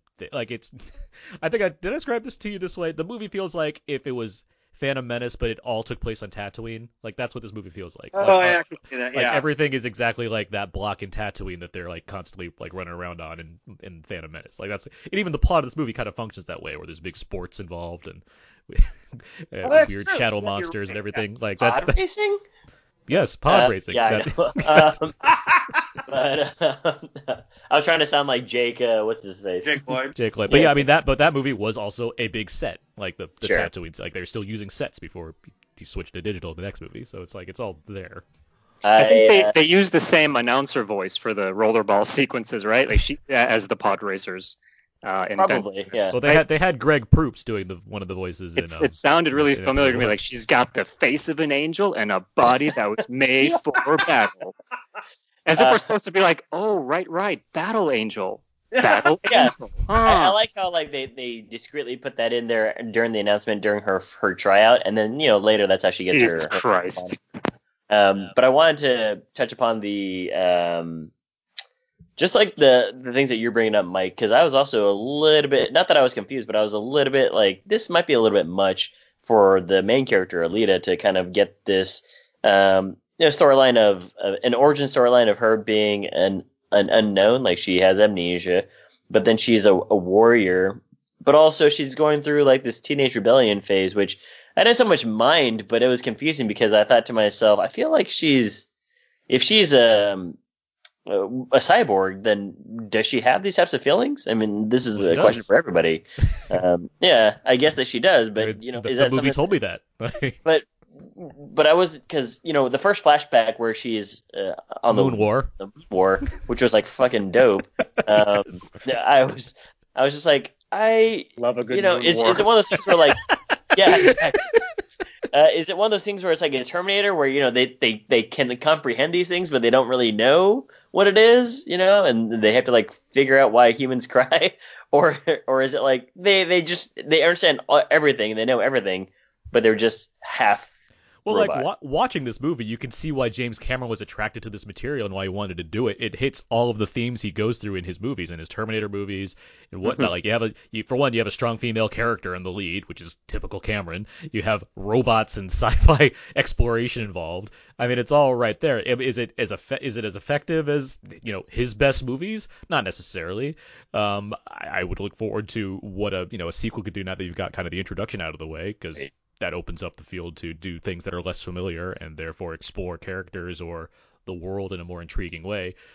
But I mean, the questions you're asking are things that I do like about this movie. It does give you kind of this thing to think about. Like, she's eating chocolate and oranges, and like, how does that work? Like, she's a robot. Like, it's built with sensory design to enjoy these types of things, and where does it go from there? Like, That chocolate bar they give her is way too big. I think Yeah, it's a big chocolate bar. bar. It's like a Wonka bar. Like, it's like the biggest Wonka bar you've ever seen. It's distractingly big.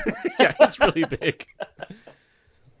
But it was practical. They showed in that like behind the scenes clip where it's showing her in like her motion capture suit versus the real things. Like, oh, they gave her actual chocolate bar. I mean, because we're talking about Alita, yeah, I feel like the film really hinges on her likability. Uh-huh. And frankly, I found her kind of creepy to look at. What? Oh no, I liked her. Well, let me put it this way. Let me put it this way, because maybe that was a little harsh. But I think as a presentation of digital effects, I found the first half of the film far more interesting, because the later sequences rely more on action, and CGI scenes are kind of CGI action scenes like this. They're a dime a dozen nowadays, and I think they're nicely done in the film. But what I found really works in the early scenes is how well they integrate the actor. Mm-hmm. What's her name again? Salazar? Rosa Salazar. She performed in the mocap technology and something to that effect, and then they later digitized her face, right? And probably her arms as well. But the effect is pretty seamless. I think Alita, as a character, is very convincingly integrated into her surroundings, and you feel the presence of a real actor whenever she's talking to people or like petting a dog or whatever. But the contours of the face constantly reminded me that I was just watching CGI, and it was just kind of, I'm just kind of over sci-fi films trying to impress us with digitized human likeness. Now, I think if you contrast that to one of the villains, who was, I don't remember his name, so I'm just going to call him Francis from Deadpool. Ed Skrein's character. Yeah, they do the opposite with him, sort of, which is that they keep the actor's face and then digitize his body. And to me, he looked far more lifelike, because the actor's face is what's pivotal to performance delivery here. He consistently felt more real and quote unquote fleshed out, because your brain, or at least my brain, is like registering an actor's performance. And also that character is just kind of a real triumph of design work. The character himself may not be terribly interesting. It's basically the same thing as Deadpool, but he has a fantastic look, right? And I just feel like those characters in which they retained the actor's face felt more alive to me than Alita, which just felt like a CGI character. So at that point, I would just say it comes down to subjective perspective. I think I would give the movie credit for, like you're saying, the first half spending way more time with the characters and having them walk around the world versus the second half, which is about them, running around and battling throughout the world. More so, anyway. But at that point, you have a lot of time spent with Alita, the character that you need to buy into in order to kind of support her journey in this film. And I would say, for me personally, I wasn't distracted by the fact that, yes, this actress is having her face being digitized to be this stylized version of what a human could look like with, in a cyborg take, or however you want to describe it. I don't disagree that, the Ed Skrein design that's neat, like that that you maintain his face or whatnot. But I do think the film it's taking a lot of ambitious steps as far as trying to make both this thing work, this Alita design of having an actress entirely digitized, and right. You realize, and I think there's a lot of expression that you can see given the techno. I mean, that's why this movie took so long to make to begin with, to make this thing work in the same way that you make, the Na'vi on Avatar work, or any other example of digital characters that you kind of believe in, as well as having characters that are like the answering character, or like Jackie Earle Haley's character, or like Jeff Fahey, or any number of other actors that kind of come into this role, making those work alongside something like this. Now, again, that's, mileage may vary. I bought into it.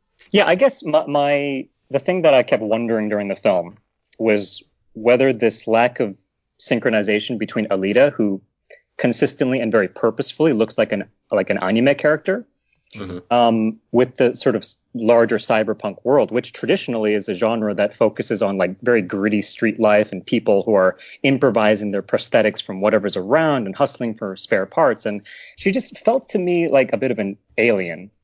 And I wonder I'm basically wondering aloud whether or not the filmmakers made the decision very consciously to pursue the anime look at the cost of possibly distracting their audiences a bit, myself being just the example here. Sure. The other thing, I also feel like I need to still be persuaded as to why Alita's face needed such a very obviously full digital transformation, because I was reminded most of the lady from, remember that movie Splice? Yeah. Which is about 10 years old. Yeah. And they like digitally tweaked her eyes a bit and made them just a little bit too far apart, giving her this, like, I guess, lizard-like appearance. I can't remember what her deal was in that film. But it just leads me to believe that there might have been subtler options for making Alita look a bit otherworldly and stylized without us kind of tipping over into the uncanny valley as much as, in my opinion, they did in this film. You mentioned CGI battle scenes being a dime a dozen, and I would say that's the challenge of this movie, to give you a character that's like Alita, that is coming at you in a way that you are not as familiarized with, that it's something new for you to try to embrace, because essentially the more technology advances and whatever kind of ambitious steps directors want to take with specifically sci-fi properties and big budget properties like this, you're going to get more stuff like this. And I think if the movie kind of lives or dies on whether or not you believe in this thing. And it sounds like you're saying that basically it didn't ultimately work for you, but I would say that's one of the many challenges of this movie to kind of stand out from the pack. It's not just giving you another dystopian world that you've seen before but with a different color on it. It's giving you a fully realized character that has elements that you're not used to seeing. And in this case, it's because it's being adapted specifically from a manga that has a character that looks like this, that has giant expressive eyes or what have you. It wants to take that and literalize it, and ideally it would work. I'm not going to say that it's a perfect representation of this, but Sure. I would say I bought into this I seemingly more than you did. For the characterization of Lita and also the look of her, what I found interesting is that she, like what you guys are all mentioning, she's the only fully digital character on the screen. So when you're watching other people interact with her on the screen, I was like, you know what? It's a little distracting at first, but like what Aaron says, like I basically just bought into it by then, because I was thinking to myself, she's different from everybody else. I think also a question that I have for everybody here is her background also different? Is she like, well, yeah, isn't she part of like a different planet from species what we altogether? learned? I mean, it seems like she's not. She is literally otherworldly. Right. Yeah. So for that to also come into play, I was like, okay, that makes a little bit more sense too. So that kind of adds to the way, or the reason why I'm okay buying that she is the only one that looks this way, is because she's otherworldly. And I get that it can be distracting, and I know that was kind of something that a lot of people were making highlights of when the first trailer was released. But for me, I just went with it. I think I had larger issues with, like what you guys are all been saying earlier, just what the characters are literally saying in between takes, or I'm sorry, in between scenes, which is a lot of exposition. Yeah, I mean, yes, a lot of exposition. Yeah, tons. What's fine. I was totally fine with Alita's look. I mean, I had seen the billboards and posters for so long that I was like, okay, that is her look. And also, she's got the mechanical hand, so that, unlike again like Ghost in the Shell, where it's like it basically is just Scarlett Johansson. Like I was like, no, they're going for something. So that totally worked for me. Honestly, me, it's really more the set stuff. It is interesting though that Aaron, you brought up about that there's a bar fight. I really like that bar fight. I think it's that great. Bar has a lot of energy, and I love how like it becomes vertical because it kind of, there's like a hole and then you go down, and like that stuff I just was like, like so into. I also want to say that as a person who does probably watch way too many CW shows than he should for a middle-aged man, like I actually am totally fine with what you were saying about she gets the suit, but you're not good enough for this. Oh, I'll show you, Dad. Like you're totally right. That is like a teen angst trope, but that was fine with me. The bigger stuff that bothers me, which is too much plotting, is more just like I don't really care about what big war happened in the past, and I don't really care about this the thing in the sky that they all want to like. That's the kind of stuff where it's so abstract and so kind of like cliche to me that I'm just like, who cares? Like I just want to hang out with Alita and Waltz and the world and like that kind of stuff. So also, wait, can I ask you guys? And I think I asked Aaron this when we saw Warcraft. Would you guys, obviously the budget would have to be different. Do you think your reaction to this would be more positive or negative if this was a pilot for a show? Or if this was like something on Netflix where this was just the first first 2 episodes and there's like 8 or 10 episodes? Do you think you would be more inclined to be like, okay, as a series, sure, this is like a pilot, I'll go with this? I don't know. You're asking the wrong guy because I already like the movie, so I was like, I'm already with it. I think if you were presenting this to me as Alita Battle Angel and I don't see Rodriguez or Cameron's name attached to it and it just like suddenly appeared on Netflix, I would be like, all right, I'll give this a shot. And if it works, it works. If it doesn't, whatever. It's Netflix. I don't have to watch everything. But if you're telling me like this is, it has these people involved and they made something like this as a pilot and then it was moving on from there to become this Netflix series, I'd be less enthused because the kind of the work and ambition you see on display that comes from James Cameron world where you have anything money to do, right, and the kind of visual ambition that you want to see in a big screen theater as opposed to on Netflix where cinematic innovation isn't exactly a key part of their strategy as far as regardless of whatever else works for them. Yeah, no, I'd prefer to see more movies. I'd prefer to see more of this kind of stuff I want to see on a big screen come to life. If you're gonna be like a motorsport web series, I'll watch that. Another question I want to ask you guys, not related, but only because of Rodriguez and Cameron. Do you think this is more or less or same as far as successful in the same way that Rodriguez taking on a Cameron project that Cameron had worked on for years as Solaris, which Cameron had wanted to do Solaris for years, and eventually Soderbergh, he produced it, but Soderbergh was the one who directed it. Would you put it in that camp? Would you say, it is kind of like when Soderbergh, when Cameron produced the Soderbergh directed Solaris? Mike, what do you think? I'm not sure if I quite line the two up in a. Well, because they're both long gestating projects. Sure. Yeah. But the thing is, like Soderbergh, like his fingerprints on that film are really evident in kind of the very arch and slow moving. I mean, so obviously the original Solaris is the same, but he kind of, if I recall correctly, that film had this distinct, very art cinema feel to an otherwise big budget project. And so the kind of scale of it felt very Cameron, but the sort of ponderousness of it was less Cameron, right? It wasn't a sort of big and bombastic film. Whereas this one is not only bombastic kind of one frame at a time, but it's also setting up, presumably even more bombast forthcoming. So I feel like that feels like a much more sort of insulated project than this. This is designed to be expansive, right? So I feel like Avatar is the obvious analog to this film. I can't imagine if Cameron like directed that Solaris remake. I can't imagine what that would look like just because I don't. More trucks. I don't know how it would pan out because yes, I mean that Soderbergh. It's like that's who you get to make. If you're gonna remake Solaris of all things, then you're not gonna have someone with Cameron's writing ability kind of spearhead that.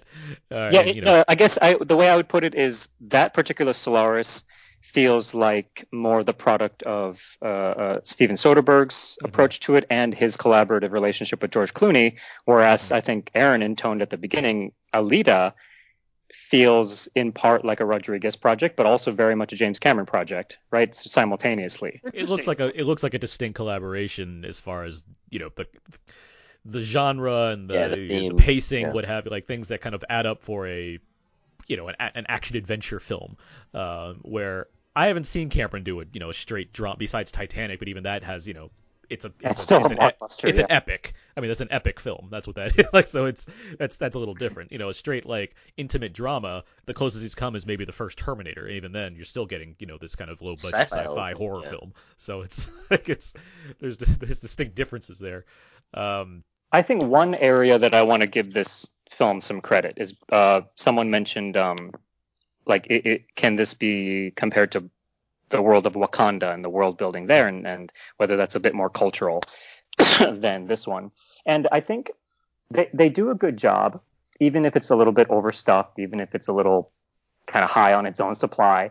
But you're dealing with kind of world building that presents us a world that is multiracial and even pan-racial. And that racial and national ambiguity is already a major convention of the genre. That's why Blade Runner is set in LA, but it's in LA that's been taken over by Asian cultures. Right. And this is why like William Gibson's Neuromancer opens in a Japanese city. And it's also arguably what makes it a little bit more allowable to have a degree of cultural mixing that on the surface might look like appropriation. Like Jennifer Connelly wears essentially like a bindi in the film. And Mahershala Ali is always dressed in Mandarin jackets and everyone speaks English, even though the city is curiously devoid of Brazilian culture. Right. Now, Ghost in the Shell, this is the Scarlett Johansson one, got in trouble for taking that a little too far and privileging a white actor in a lead role while still adopting the global but still very identifiably Asian urban landscapes as window dressing, right? This film, I think, deserves credit. I think this film does deserve credit for having a fairly diverse cast and giving the central role to a Latina actor.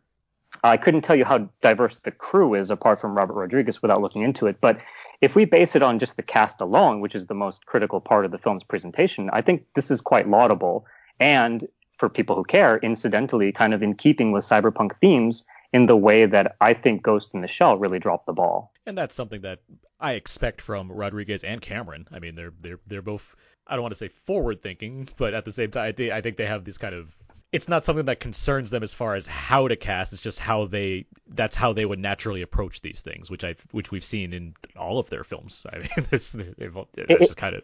So it does beg the question: why does Christoph Waltz have an Austrian accent in this film and a Japanese last name?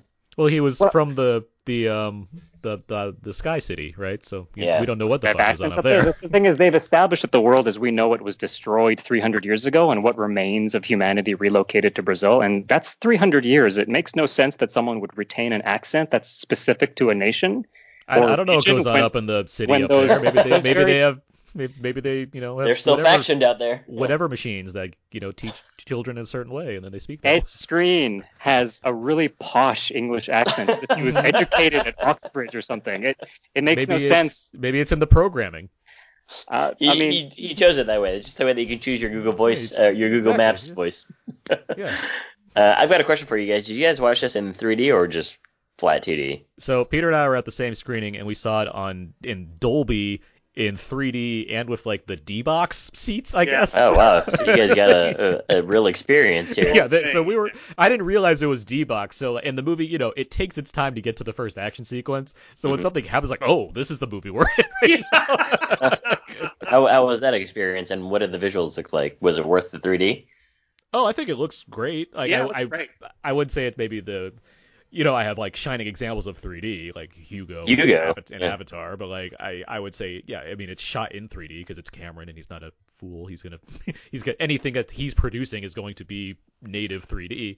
I would say I'm at a point where it's so I can't remember the last time I saw it. Actually, wait, did I see Dragon in 3D? Ghost in the Shell was 3D too.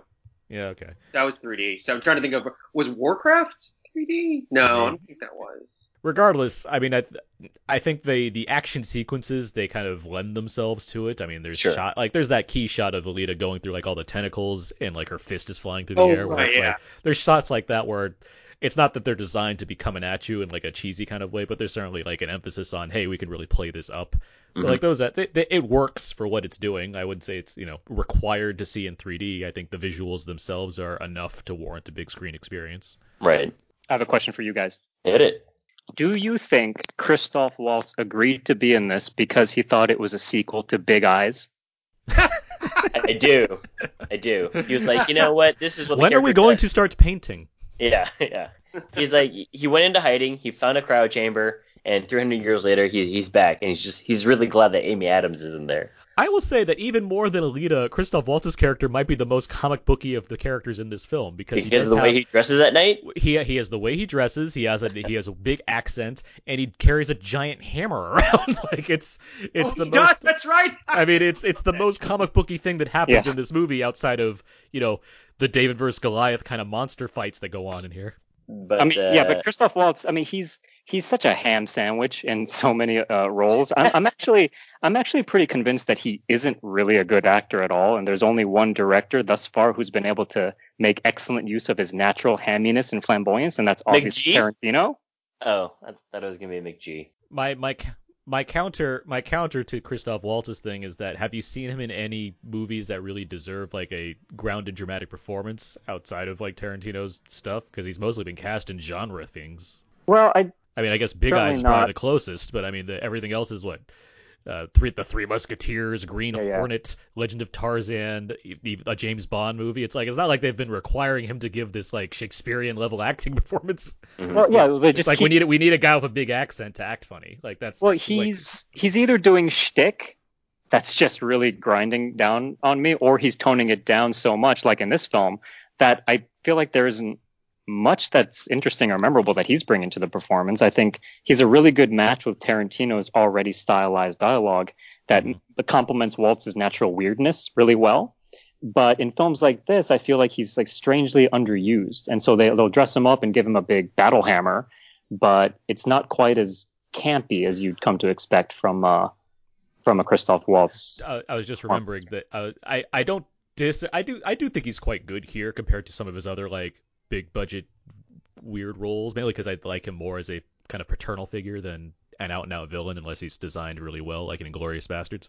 But I did remember Downsizing, a movie that's not that great, but I think he and Udo Kier are great in that movie. I think they're like really good in what they're doing. Udo Kier's good in it? Yes. He's pretty good. They're like best friends in that movie, and it's kind of hilarious. Like I really like their like part in that film a lot. So yeah, but that's what I got for that as far as Christoph Waltz. Good to know. Any other thoughts on Alita: Battle Angel before we kind of move on? I think we've covered a lot of it here. Anything to say about the actor reveal at the end? I like that they gave him James Cameron hair. I was not expecting it, but then he looks like a video game character. They gave him James Cameron's hair, which made me laugh. I was like, oh okay. I think it's so obviously the development of this is going to be saved for a sequel, but the actor who it constitutes a big reveal at the end, I thought looked positively goofy, and he looks really out of place to me, and this revelation did not get me excited for Bubble Angle Part 2.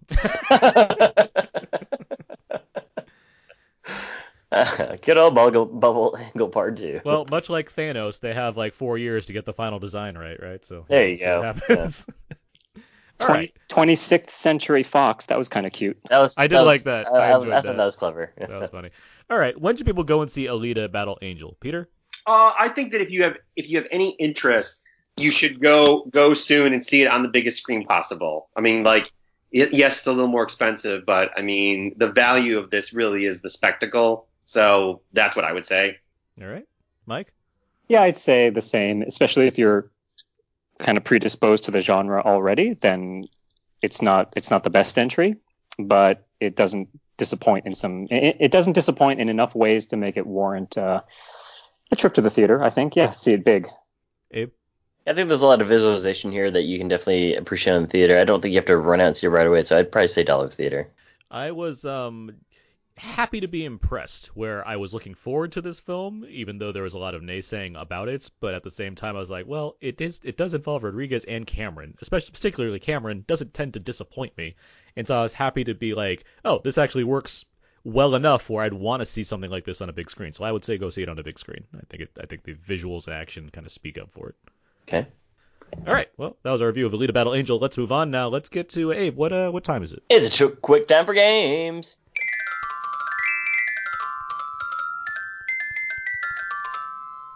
That was beautiful. Little known fact, that's actually the sound that plays if you were to tap Jennifer Connelly's gem on her forehead. All right, I have a game for you guys. It's called What's the Score? This is a game where I'm going to name soundtrack or score tracks off of the soundtracks of various Robert Rodriguez and James Cameron films, and you have to identify what film I'm referring to. Oh my God. Got it. These range from I have like 3 or 4 tracks for each film that I'm going to name. They start off like more obscure and then kind of make it easier. So if you Okay. think you know the answer, yell out your name first and then the answer. Okay. All right. Here's the first one. If you think you know it, just yell out your name. Okay. Bar fight. Abe. Yeah. From Dusk Till Dawn. Incorrect. Oof. Mike. Rooftop action. Yeah. Terminator 2. Incorrect. Ooh. Buchos Gracias. Oh, Mariachi Suite. Mike. You've answered already. Peter, do you have an answer? Peter Desperado. Desperado is the correct answer. Yes. Got it. Here's the Okay. next one. Bury the Hatchet. Cardinal Sin. Abe. Yeah. Sin City? Sin City is the correct answer. There you go. Next was Prison Cell, and then Goldie's Dead. Okay. Fun fact, Pass the Hatchet is the name of a song on the Desperado soundtrack, but it's also the name of a track on the Sin City score. So I thought that was fun. Here's the next one. Scorched Earth. War. Escape from Hellgate. Jake's First Flight. The Jake? Destruction of Home Tree. Mike. Mike? That's got to be Avatar, right? Avatar is the correct answer. Oh Jake. yeah. Jake. Here's the next one. Helpless. The Kids Aren't Alright. School's Out. Abe. Abe? Oh shoot. The one with Josh Hartnett. Nailed it. I, What's that called again? It's got it's It's another word for something. hold on. You're out, Peter. Abe, you're not working with all your faculties here. let's say Peter. Yeah, faculty, but yeah, the fact. Peter, I knew you had it, so I'm giving you the point. That's fine. Okay. Good. Yeah. Damn it. Here's the next one. Tunnel Chase. Love Scene. Peter. Peter? The Terminator. The Terminator is the correct answer. Next was Future Remembered and Factory Chase. Huh. I've seen Terminator enough where I know how those themes go, by the way. Yeah.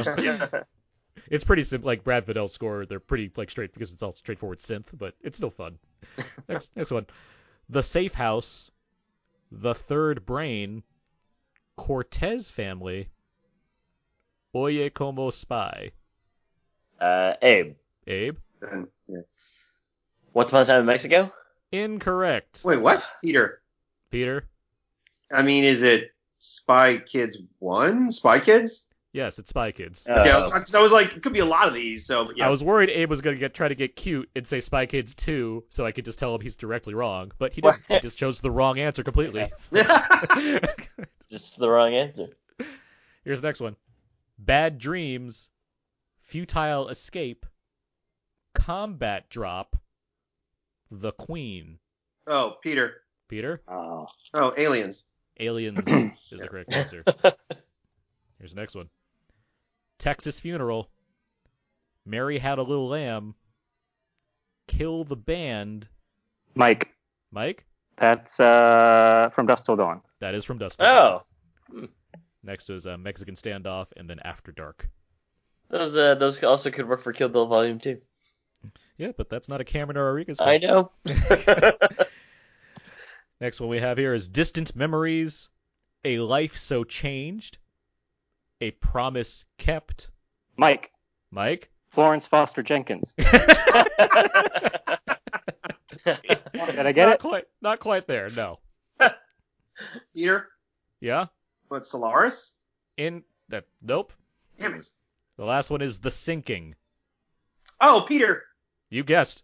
The Abyss. You're out. Abe? Oh, I guessed. Sorry. Abe? Damn it. Titanic? It's Titanic. Yes. I was thinking. Oh my Thank you. God. Yes. Thank you, Peter. Sorry. Here's the next one. 2 more. Fury Road, The Sickos, Useless Talent Number 32, El Rey, Cherry's Dance of Death. Mike. Is that what's the Grindhouse? So Planet Terror? Planet Terror is correct, yes. Damn it, yes. Good one. And here's the last one. Alone in the Dark. Abe. Yeah? I don't know. I just wanted to guess before you. I just wanted to pre-guess, but I don't have anything. Great job. Caught in the Act, Island Suite, Nuclear Kiss, Harry Saves the Day. Peter. Peter. That the Abyss? No. Harry? Well, yeah, Harry, I didn't know because I was like, is the character's name Harry? Like, I feel like Nuclear Kiss should have given it away, but Harry Is it Saves the Mike? Day. Oh! Do I get to go or no? Go ahead. Mike, I heard Mike. Is it True Lies? Yes, it's True Lies. Yes. yeah. Yeah, the nuclear, yeah. I mean, my mind went to Harry and the Hendersons. I thought Harry Saves the Day would be like, it's a character name. But... Yeah. Crimson right, Jihad would have been a better hint, I think. What's his line in that one? Is it "You're fired"? You're fired. You're fired. Yeah. You're fired. But, like, I never worked for you. Hey, that's not how it goes. He's got to have those cool lines. Well, Abe, you came in last. That's a bummer because that's not what I thought I came in. No, well, you're dead last. It's the worst. Mike, you came in. Well, let me see. Actually, hold on. Uh-oh. Because this one skipped the line. You're gonna have to do a recall or a recount.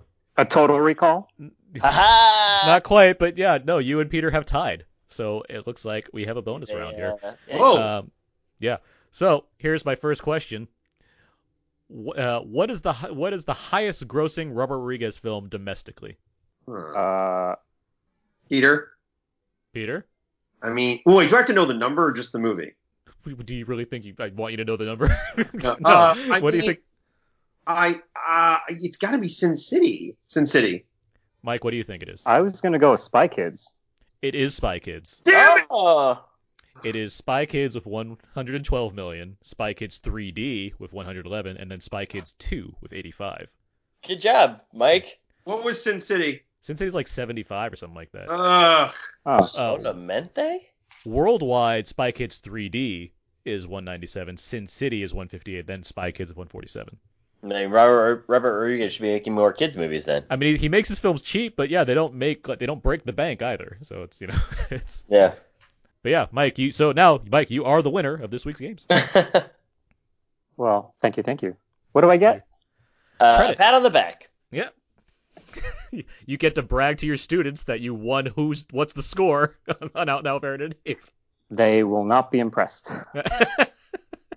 All right. Well, with that out of the way, let's get to our feedback. Feedback. This is where we go over the various questions and answers on our Facebook page, facebook.com/OutNowPodcast, where we asked a number of questions to the listeners, and they gave us answers, but then they gave us questions that we can provide answers to. With that said, before we get to the main questions, we had our poll question of the week. This is where we put two movies against each other in a high-stakes poll where voting for one saves that film, but the other is doomed to be erased from existence entirely.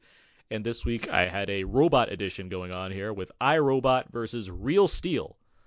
So before we get to what the listeners chose, where would you guys land between iRobot and Real Steel? That's a tough one because I kind of like both movies. They kind of do different things. But I don't know. It's a tough one. Choose. I would choose to save Real Steel, and the reason why is because at this point Will Smith has already had a lot of hits, and iRobot doesn't really do anything for either Will Smith or Shia LaBeouf post the movie, and it also doesn't really do anything for the genre after the movie. I think it got some decent praise by then, but then again, you could argue the same thing for Real Steel as well, because I would argue Real Steel's been kind of forgotten compared to iRobot. But it looks beautiful, and that's the thing that like wins me over on it. And Real Steel has a good performance from Evangeline Lilly and Real Steel. Yeah, also, iRobot for me has the added sting of being a really mediocre film following the phenomenal promise of Dark City for the director Alex Proyas. Oh, yeah. Technically, there was Garage Days. There was Garage Days, but that's one no one knows about. So, well, we know about it. We do. I'm talking about the civilians. There you go. I mean, I choose iRobot, honestly, because I do think that's one of Will Smith's best acting performances. Like, the movie overall, I think, is fine, and I give it the same rating as I give Real Steel. Mm-hmm. But I do think Will Smith's performance is like, it's not just him, like, kind of quipping his way through a blockbuster. I do think there's some kind of dramatic depth he's going for as far as being, like, prejudiced against robots, yet having, like, a cybernetic arm. Like, there's some there's some layers that I appreciated in that movie. Yeah. The I mysteries. think you're just trying to score a free pair of Converse circa 2004. I mean, you're not wrong. Although I am a Vans man, so I feel like the audience has gone with your choice as well. Well, I was very curious because it was one of our higher voted in polls, and yeah, it appears 54% for iRobot versus 46% Real Steel. It's a So tight one. It's a tight race here. Yeah. But the overall, you gotta get. Well, now I don't know of any movie in which Logan plays a loving father. Well, he does in Logan. That's true, but he's kind of mean to both an elderly man and a child and a young child. Too soon. And also, Prisoners. He's not exactly a not loving father. He's taken Paul Dano to task. He's arguably a little too loving in that. He's a vigilante in that one. Great cinematography in Prisoners. Deacons. Yep. He shot that tree. Yeah, I know. That's like the shot that we go back to, the tree in the door. It's that shot of that tree. Yeah. The first question we asked everybody, what is your favorite Robert Rodriguez film? Christopher writes Dorado. Maxwell writes Sin City. Renee writes Sin City. Mike has also Sin City. Justin has From Dusk Till Dawn and Four Rooms. Chris writes From Dusk Till Dawn and Planet Terror. And lastly, Todd has Sin City. Favorite Robert Rodriguez film, guys? From Dusk Till Dawn. It's a fun. From Dusk Till Dawn. It's 100%. From Dusk Till Dawn. Yeah. 100%. Planet Terror when packaged with the entire Grindhouse thing. I really love the Grindhouse experience. Got it. But yeah, Dusk Till Dawn. I mean, those other ones are good too. So yeah. I mean, Dusk Till Dawn was Grindhouse before he made Grindhouse. It's like they already did this. No, I don't know. I really liked Planet. No, I'm a big fan of. I mean, I have a giant Grindhouse poster in my room. Like, I'm not against Grindhouse. I just think when they said it's like we're gonna make a huge like exploitation, it's like, you guys did that together. You made like a crazy B movie with a bunch of actors, but yeah, okay, do it again, sure. Yeah, the other thing is the reason why Grindhouse and Machete don't arguably fit in the same category is because those are actually sort of decent budgeted films that are designed to look lowbrow. Mm-hmm. And so when you're using your resources to make something look grimy instead of producing within the limited resources you have, that's kind of a different category, I think.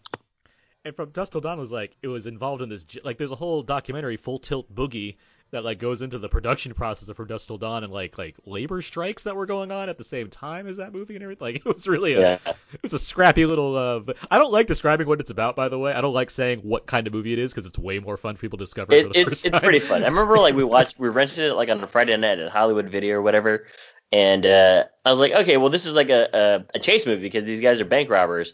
And then it gets into like the review, and I was like, "This is fucking crazy." Yeah, it's like even people that are listening to this now that haven't seen it but just have heard about it, it's like I would recommend you not looking into what that movie's about. Like it's just like a better, it's watch. Fun. Yeah. Next question: there is often a creator or parent figure for robot cyborg type characters. Who's your favorite creator character in this regard? Scott has William Hurt in AI. Justin has the inventor in Edward Scissorhands, which is Vincent Price. John has Geppetto from Pinocchio.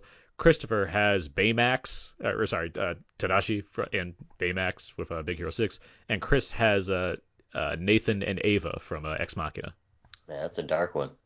My answer is pretty simple. It's Frankenstein and Frankenstein's monster. That didn't come up for some reason, and that just seems obvious to me. My answer is the architect from The Matrix. I mean, that guy seems like he's a loving guy. Well, he is the father. He's created 7 versions of Neo. He is the father, and the Oracle is the mother. There you go. Yeah, metaphors. I mean, they say that in the movie. The Matrix likes explaining itself, but there it is. I'm going with Julia Binoche in Ghost in the Shell. No, I'm kidding. There you go. And actually, you know what? I'm going to go with the William Hurt. I do really like AI. Underrated to me. So I'm going with William Hurt. I'm going to go with Miguel Ferrer from RoboCop. Oh, there you go. You're going to be a bad motherfucker. There's nothing loving about it, but I think one of the real... I mean, he says he fucking loves him. Yeah. Yeah, the thing that people fail to point out far too often about how amazing that film is how great the supporting actors are. Right? Oh, yeah, I don't. The corporate guys, yeah, it's just it's a perfect film. So, shout out.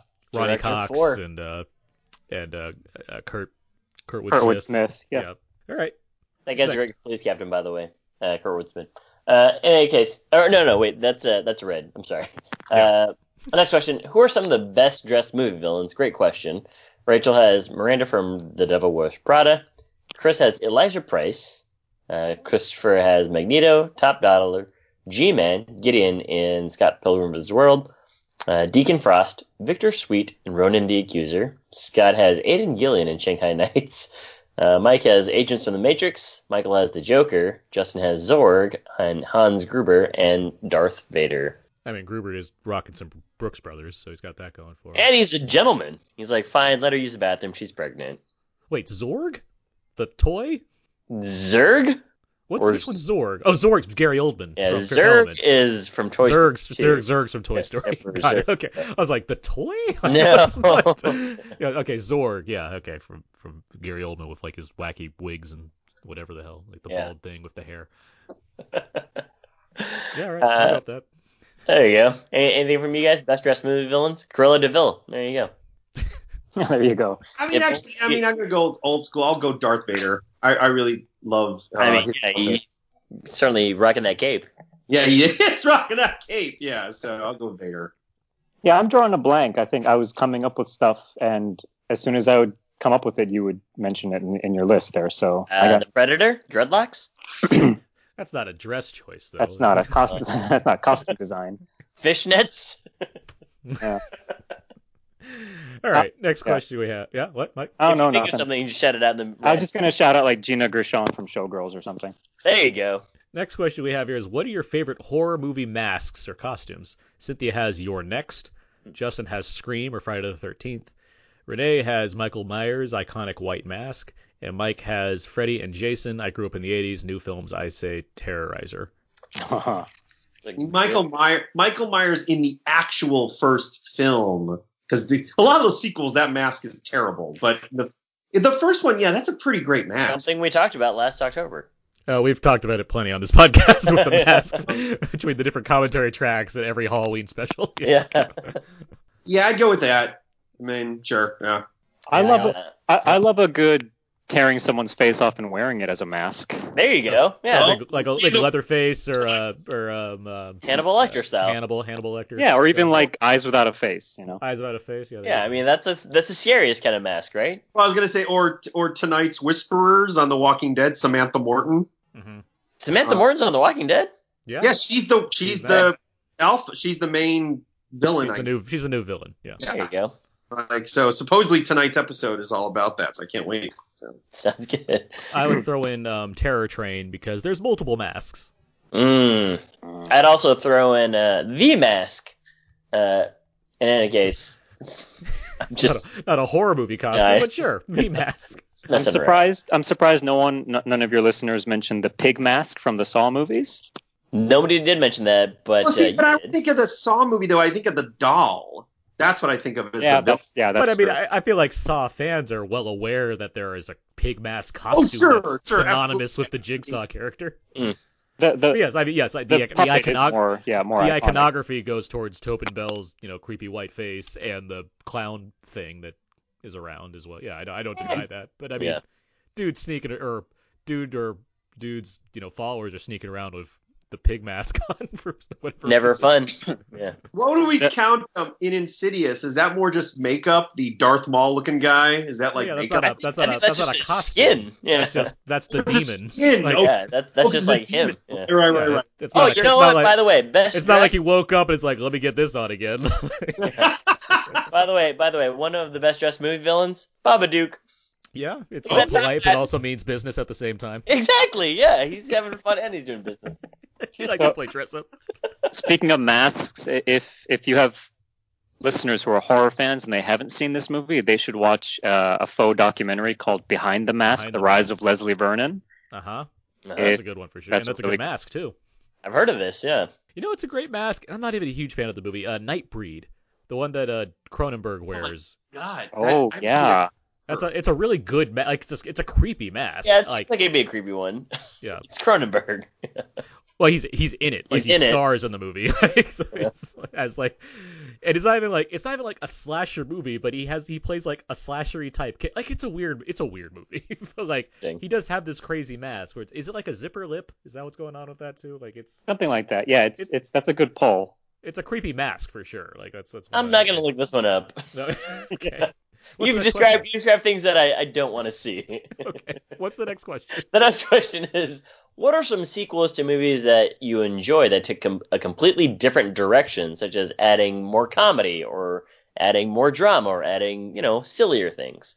Renee has Aliens went from claustrophobic horror with Alien in sci-fi, and then sci-fi action in the sequel. So, Well, yeah, to me that is that's the perfect, yeah. Alien and perfect example of Aliens. claustrophobic horror into like sci-fi action. Movies in the same franchise that are Yeah, basically I don't know how genres. you top that. I mean, like that's Well, pretty. I think Well, Todd. we're gonna go, see keep in a going. second here. Yeah, Todd has Gremlins 2, where Oh yeah, Gremlins from 2. killing people to watching movies in the theater. Justin has, I didn't exactly like Beverly Hills Cop 3, maybe Jaws 2 and Jaws 3, only because I was in love with Leah Thompson back then. Taylor has Evil Dead 2, that's a great poll. Christopher has Army of Darkness, Thor Ragnarok, Hellboy 2, The Golden Army. And lastly, Jeffrey has, also might open a can of worms here, but I'd say Last Jedi. In many ways, it's a typical Star Wars film and honors the series and its legacy. Still, in other ways, it adds a deconstructive element previously unseen in the series, as well as a moral ambiguity and complexity. Thematically, it's also much heavier than any entry yet. I'd argue it's the first film in the series that really is more for adults than for kids. And lastly, Gremlins 2. It felt like it deserved all caps. Jeffrey, that was super thoughtful and super insightful, and it seems like Peter agrees with you super heavily there. Oh yeah, I love Last Jedi. But yeah, and I was gonna say Evil Dead also. So yeah, good pick. Yeah, there you go. Did you get any others? I'm actually a really big, this may be a bit obscure, but I'm a huge fan of a B zombie film called the Return of the Living Dead series. It's pretty well known. But part 3 in particular, I'm a huge fan of. And it's the big departure is that it takes its themes a little more seriously, and it's presented as a pretty straightforward, tragic romance / horror film. Whereas the earlier 2 films are, like they take these, they're very campy, and they take these deep dives into like slapstick comedy. So the third one is the first one in the series to take its subject matter like really seriously. And it was one of these movies that I discovered like as a early teenager, and I just kind of fell in love with it. I've never seen the third one. I love Return. Let me see. Well, now I gotta see it. Like I really like. Yeah. Part 3 is a step up from part 2. Part 2 is really expendable. Yeah. Yeah, and I'm not a huge fan of the Return of the Living Dead series for whatever reason. I want to like it more than I do. But yeah, part 3 is certainly better than part 2 is. I guess the same thing kind of applies to Alien as does to Terminator, where Terminator is, it's like a horror sci-fi movie, and Terminator 2 is an action sci-fi. Yeah, so I thought movie. about that, but I was like, I feel like they're kind of the same just because the sci-fi. They're ultimately big chase movies. Yeah. But I think I know what you mean. There's a horror element in Terminator that's not in Terminator 2. I would say. Yeah. Oh yeah, Terminator is a slasher movie with a robot. Like that's right. Yeah, and then Terminator 2 is just some amazing action movie. Yeah. Right. Go Peter. What? Well, no, when I rewatched Terminator like the first time on Blu-ray, it really occurred to me because it came out in like '84, right? Yes. That I was like, yeah, this is really influenced by like Halloween and like that like era and everything. So absolutely, I agree. And I guess the first 2 Scream movies are like horror comedies, where like the second 2 Scream movies are giant piles of crap. So I guess that's a difference, right?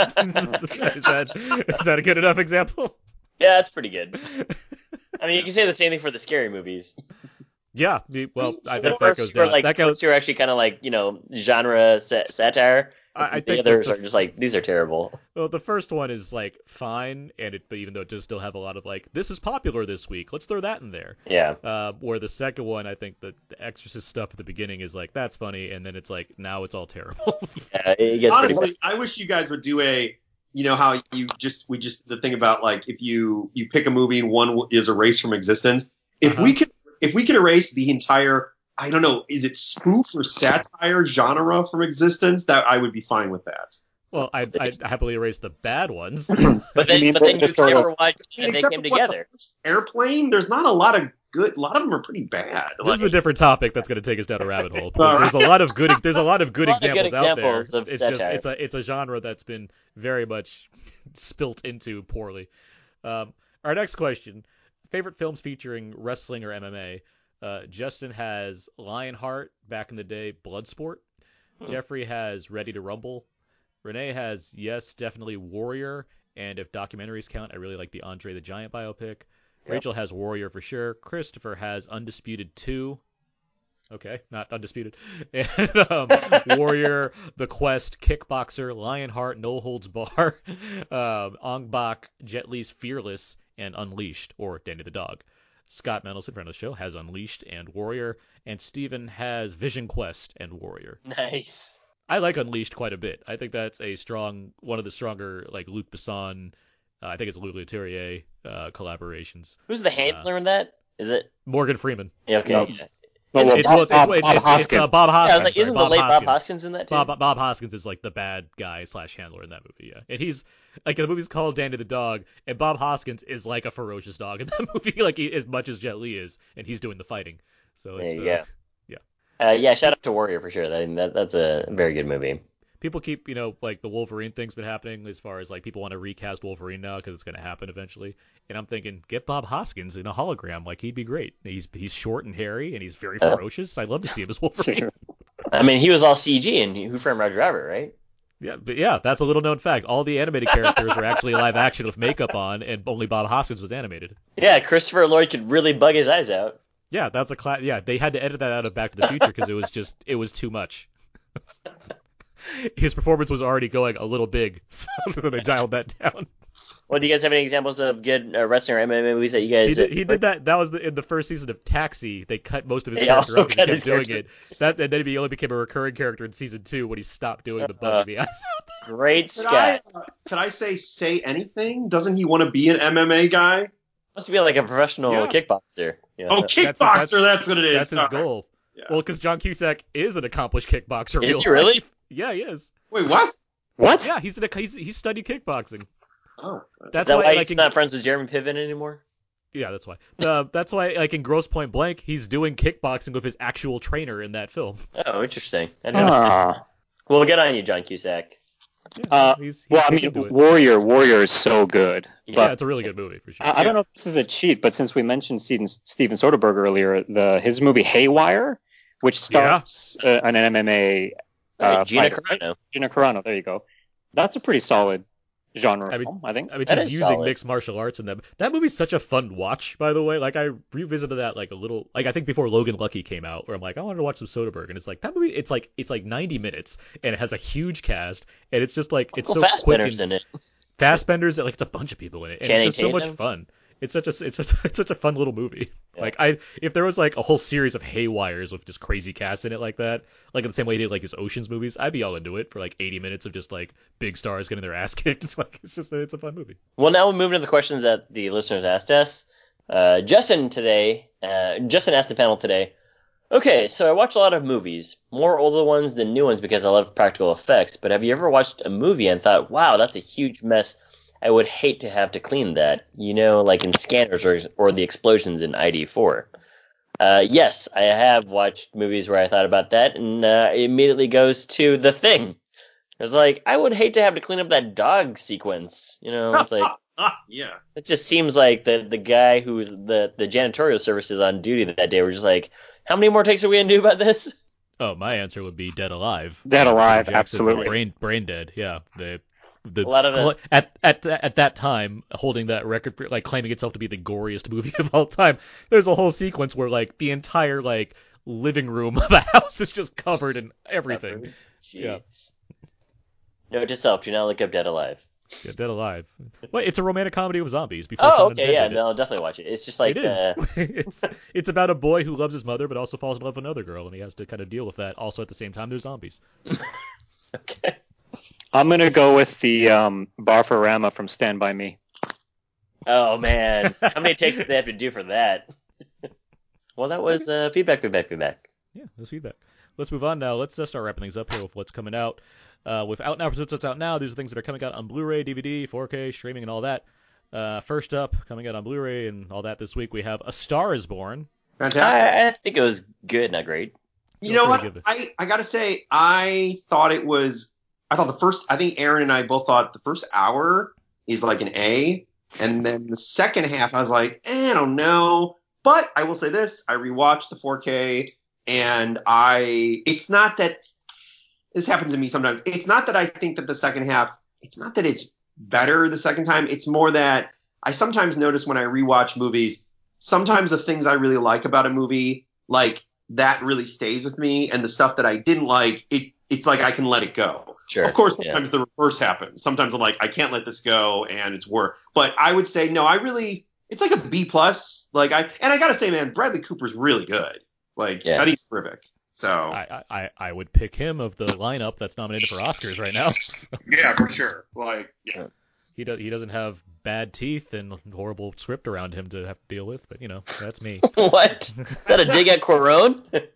No, what? Oh.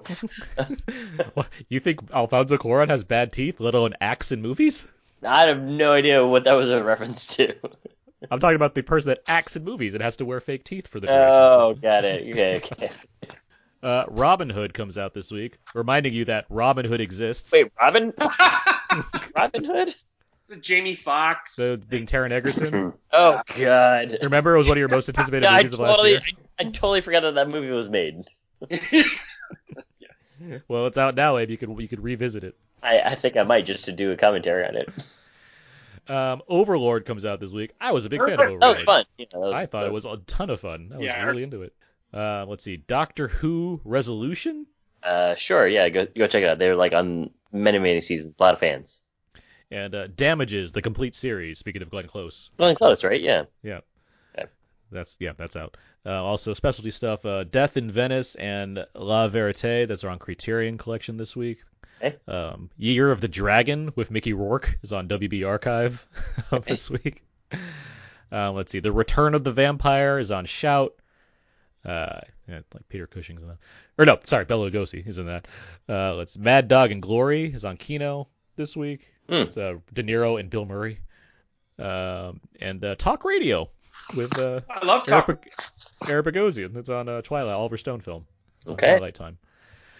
New to streaming this week on Netflix, we have The Umbrella Academy. That looks interesting. Yeah. I watched the pilot. I liked it. I didn't love it, but I liked it. I'll keep watching. So. Is it what is it like a superhero show or what is it? It's the premise is that on some date, I think it's 1989, a bunch of kids were all born at the same time, but 24 hours previous, all the women were not pregnant. So something happened within 24 hours that these women were suddenly pregnant. So this rich person was able to adopt 7 of them. And basically now you move ahead 20 years later, and it's about these kids all kind of have powers, and the guy who adopted them has died. And then there you go. That's the opening. But Ellen Page is in it, and I like her. Yeah, it's okay. I mean, I've heard it's good, so it's no Russian Doll. But I mean, I'm all right, we'll see. All right. Okay. Well, that's on Netflix, as well as The Dragon Prince Season 2. This was from the creators of The Last Airbender. This is their latest animated project. Oh, interesting. Okay. So yeah, if you're like The Last Airbender, there's 2 seasons of The Dragon Prince that are now on Netflix. And Avatar: The Last Airbender, just to make that clear. Thanks. And on Prime this week, Lorena, the new, I think it's a 4-part documentary series about Lorena Bobbitt. Interesting. Okay. If you're actually interested in learning more about this person who's been characterized by one thing compared to all the details that actually involve what led up to that, this is the way to find out. Yeah, okay. I'm good. The listeners will let me know what to think. I'll just say, just reading about this is wow, I've learned far more than just the punchline of this whole thing, and it's more interesting and makes a whole lot of sense just by reading one paragraph compared to just hearing things over the years. But yeah. Let's see, next week's show. Next week we got How to Train Your Dragon, The Hidden World. Looking forward to it, the last final chapter. Yep. So yeah, that's next week's main episode. The last thing we do here, what should people go and see now, and what do you plan to see next? Peter Paris, what should people see in theaters right now? I would still say Happy Death Day if you're into that kind of thing, because I really enjoyed it, and I'd like to see it do well. And as far as what am I seeing next? God, maybe Captain Marvel? I mean, that's a couple weeks, right? Yeah. Is there anything big before Captain Marvel? Am I forgetting? No, that's the next No, week. yeah. I mean, besides How to Train Your How Dragon. to Train Your Dragon, yeah. Oh, I only saw the first one. I was not a fan of that series. People love it. Well, So you I'm- can leave now, Peter. I mean, you've only seen the first one. I love the second one. I mean, so Yeah, I love the first I one. thought it was okay. I was like, it was all right. Like, I would say see the second one. yeah. So I would, yeah. So Captain Marvel, looking forward to, but yeah, I liked Happy Death Day too. To Yeah. you, I would say that one. That's good. Mike, why should people go and see your theaters right now? If I don't know what the rollout of the film has been, but if people can get to a screening of Peter Jackson's documentary, They Shall Not that's Grow great. Old, Yeah, supposed to be great. it is must see on the biggest screen you can find in 3D. Wow. It's an unbelievable experience. Oh, wait, isn't it a documentary about old footage? Yeah. It's It's been completely remastered by Peter Jackson to be in 3D in color. Yeah, so Is it great? it follows a very specific English regiment that suffered mass casualties on the front lines, and so it's a very narrow look at World War One. But he takes all this sort of archival footage supplied by the Imperial War, not the Imperial War Museum, the what are they called? I don't know. The in celebration of the armistice, they have all these archives for World War One, and he digitally restores and colorizes everything, and it's one of the most astonishing things you'll see. Really? Yeah, it's a game changer, I think, for how we view visual media and how we look at history through moving images. Yeah, it's really, really astonishing. Aaron, you preferred Happy Death Day though.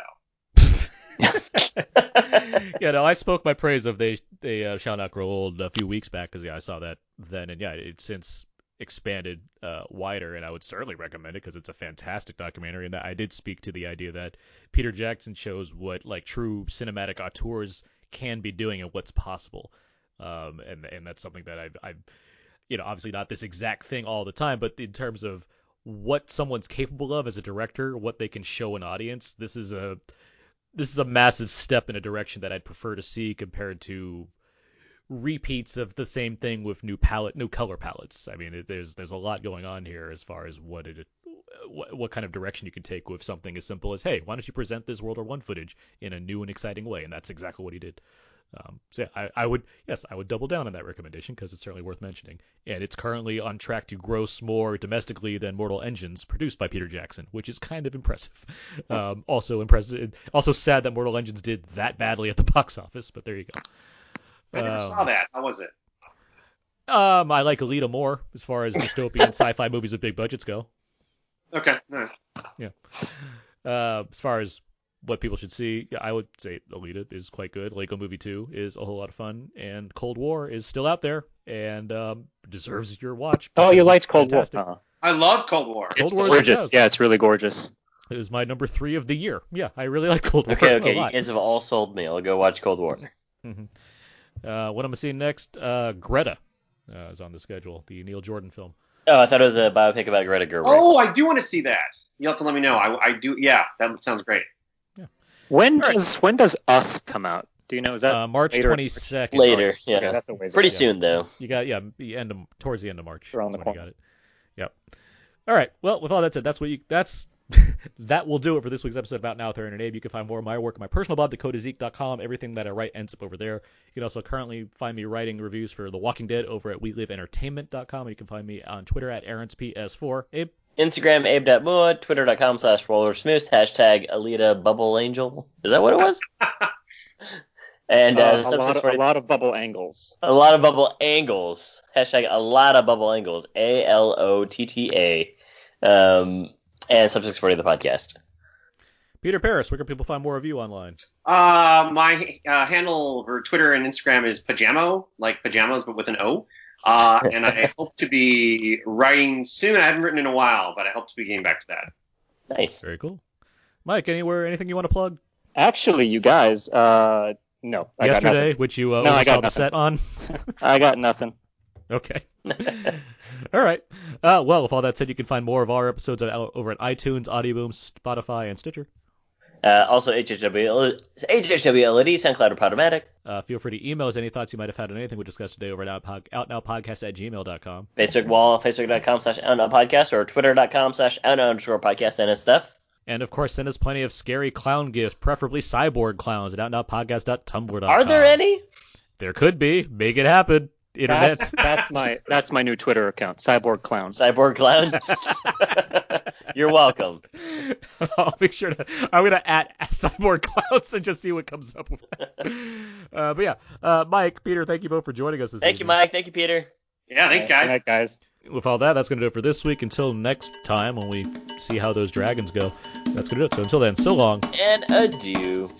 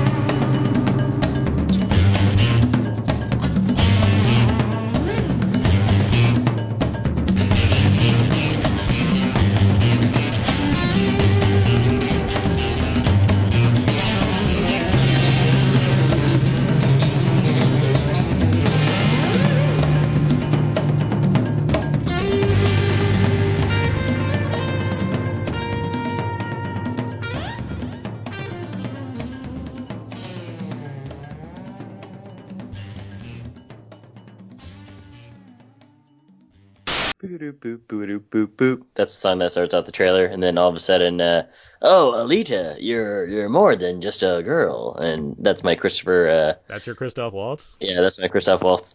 That's terrible. Yeah, it's not very good. And then you can't see, but I'm bending. I just broke a metal table right now because I said no loudly. So that's the trailer. Mm-hmm. Well, you crushed that one, Abe. Right. It's a quick time for games. Oh, hold on. It's a quick time for games. I'm just like nervously third time's the charm. Do it again. Hold on. It's a quick time for games. The sound's not working. What's going on? The sound's not working. Give me a second. Just do it with your mouth.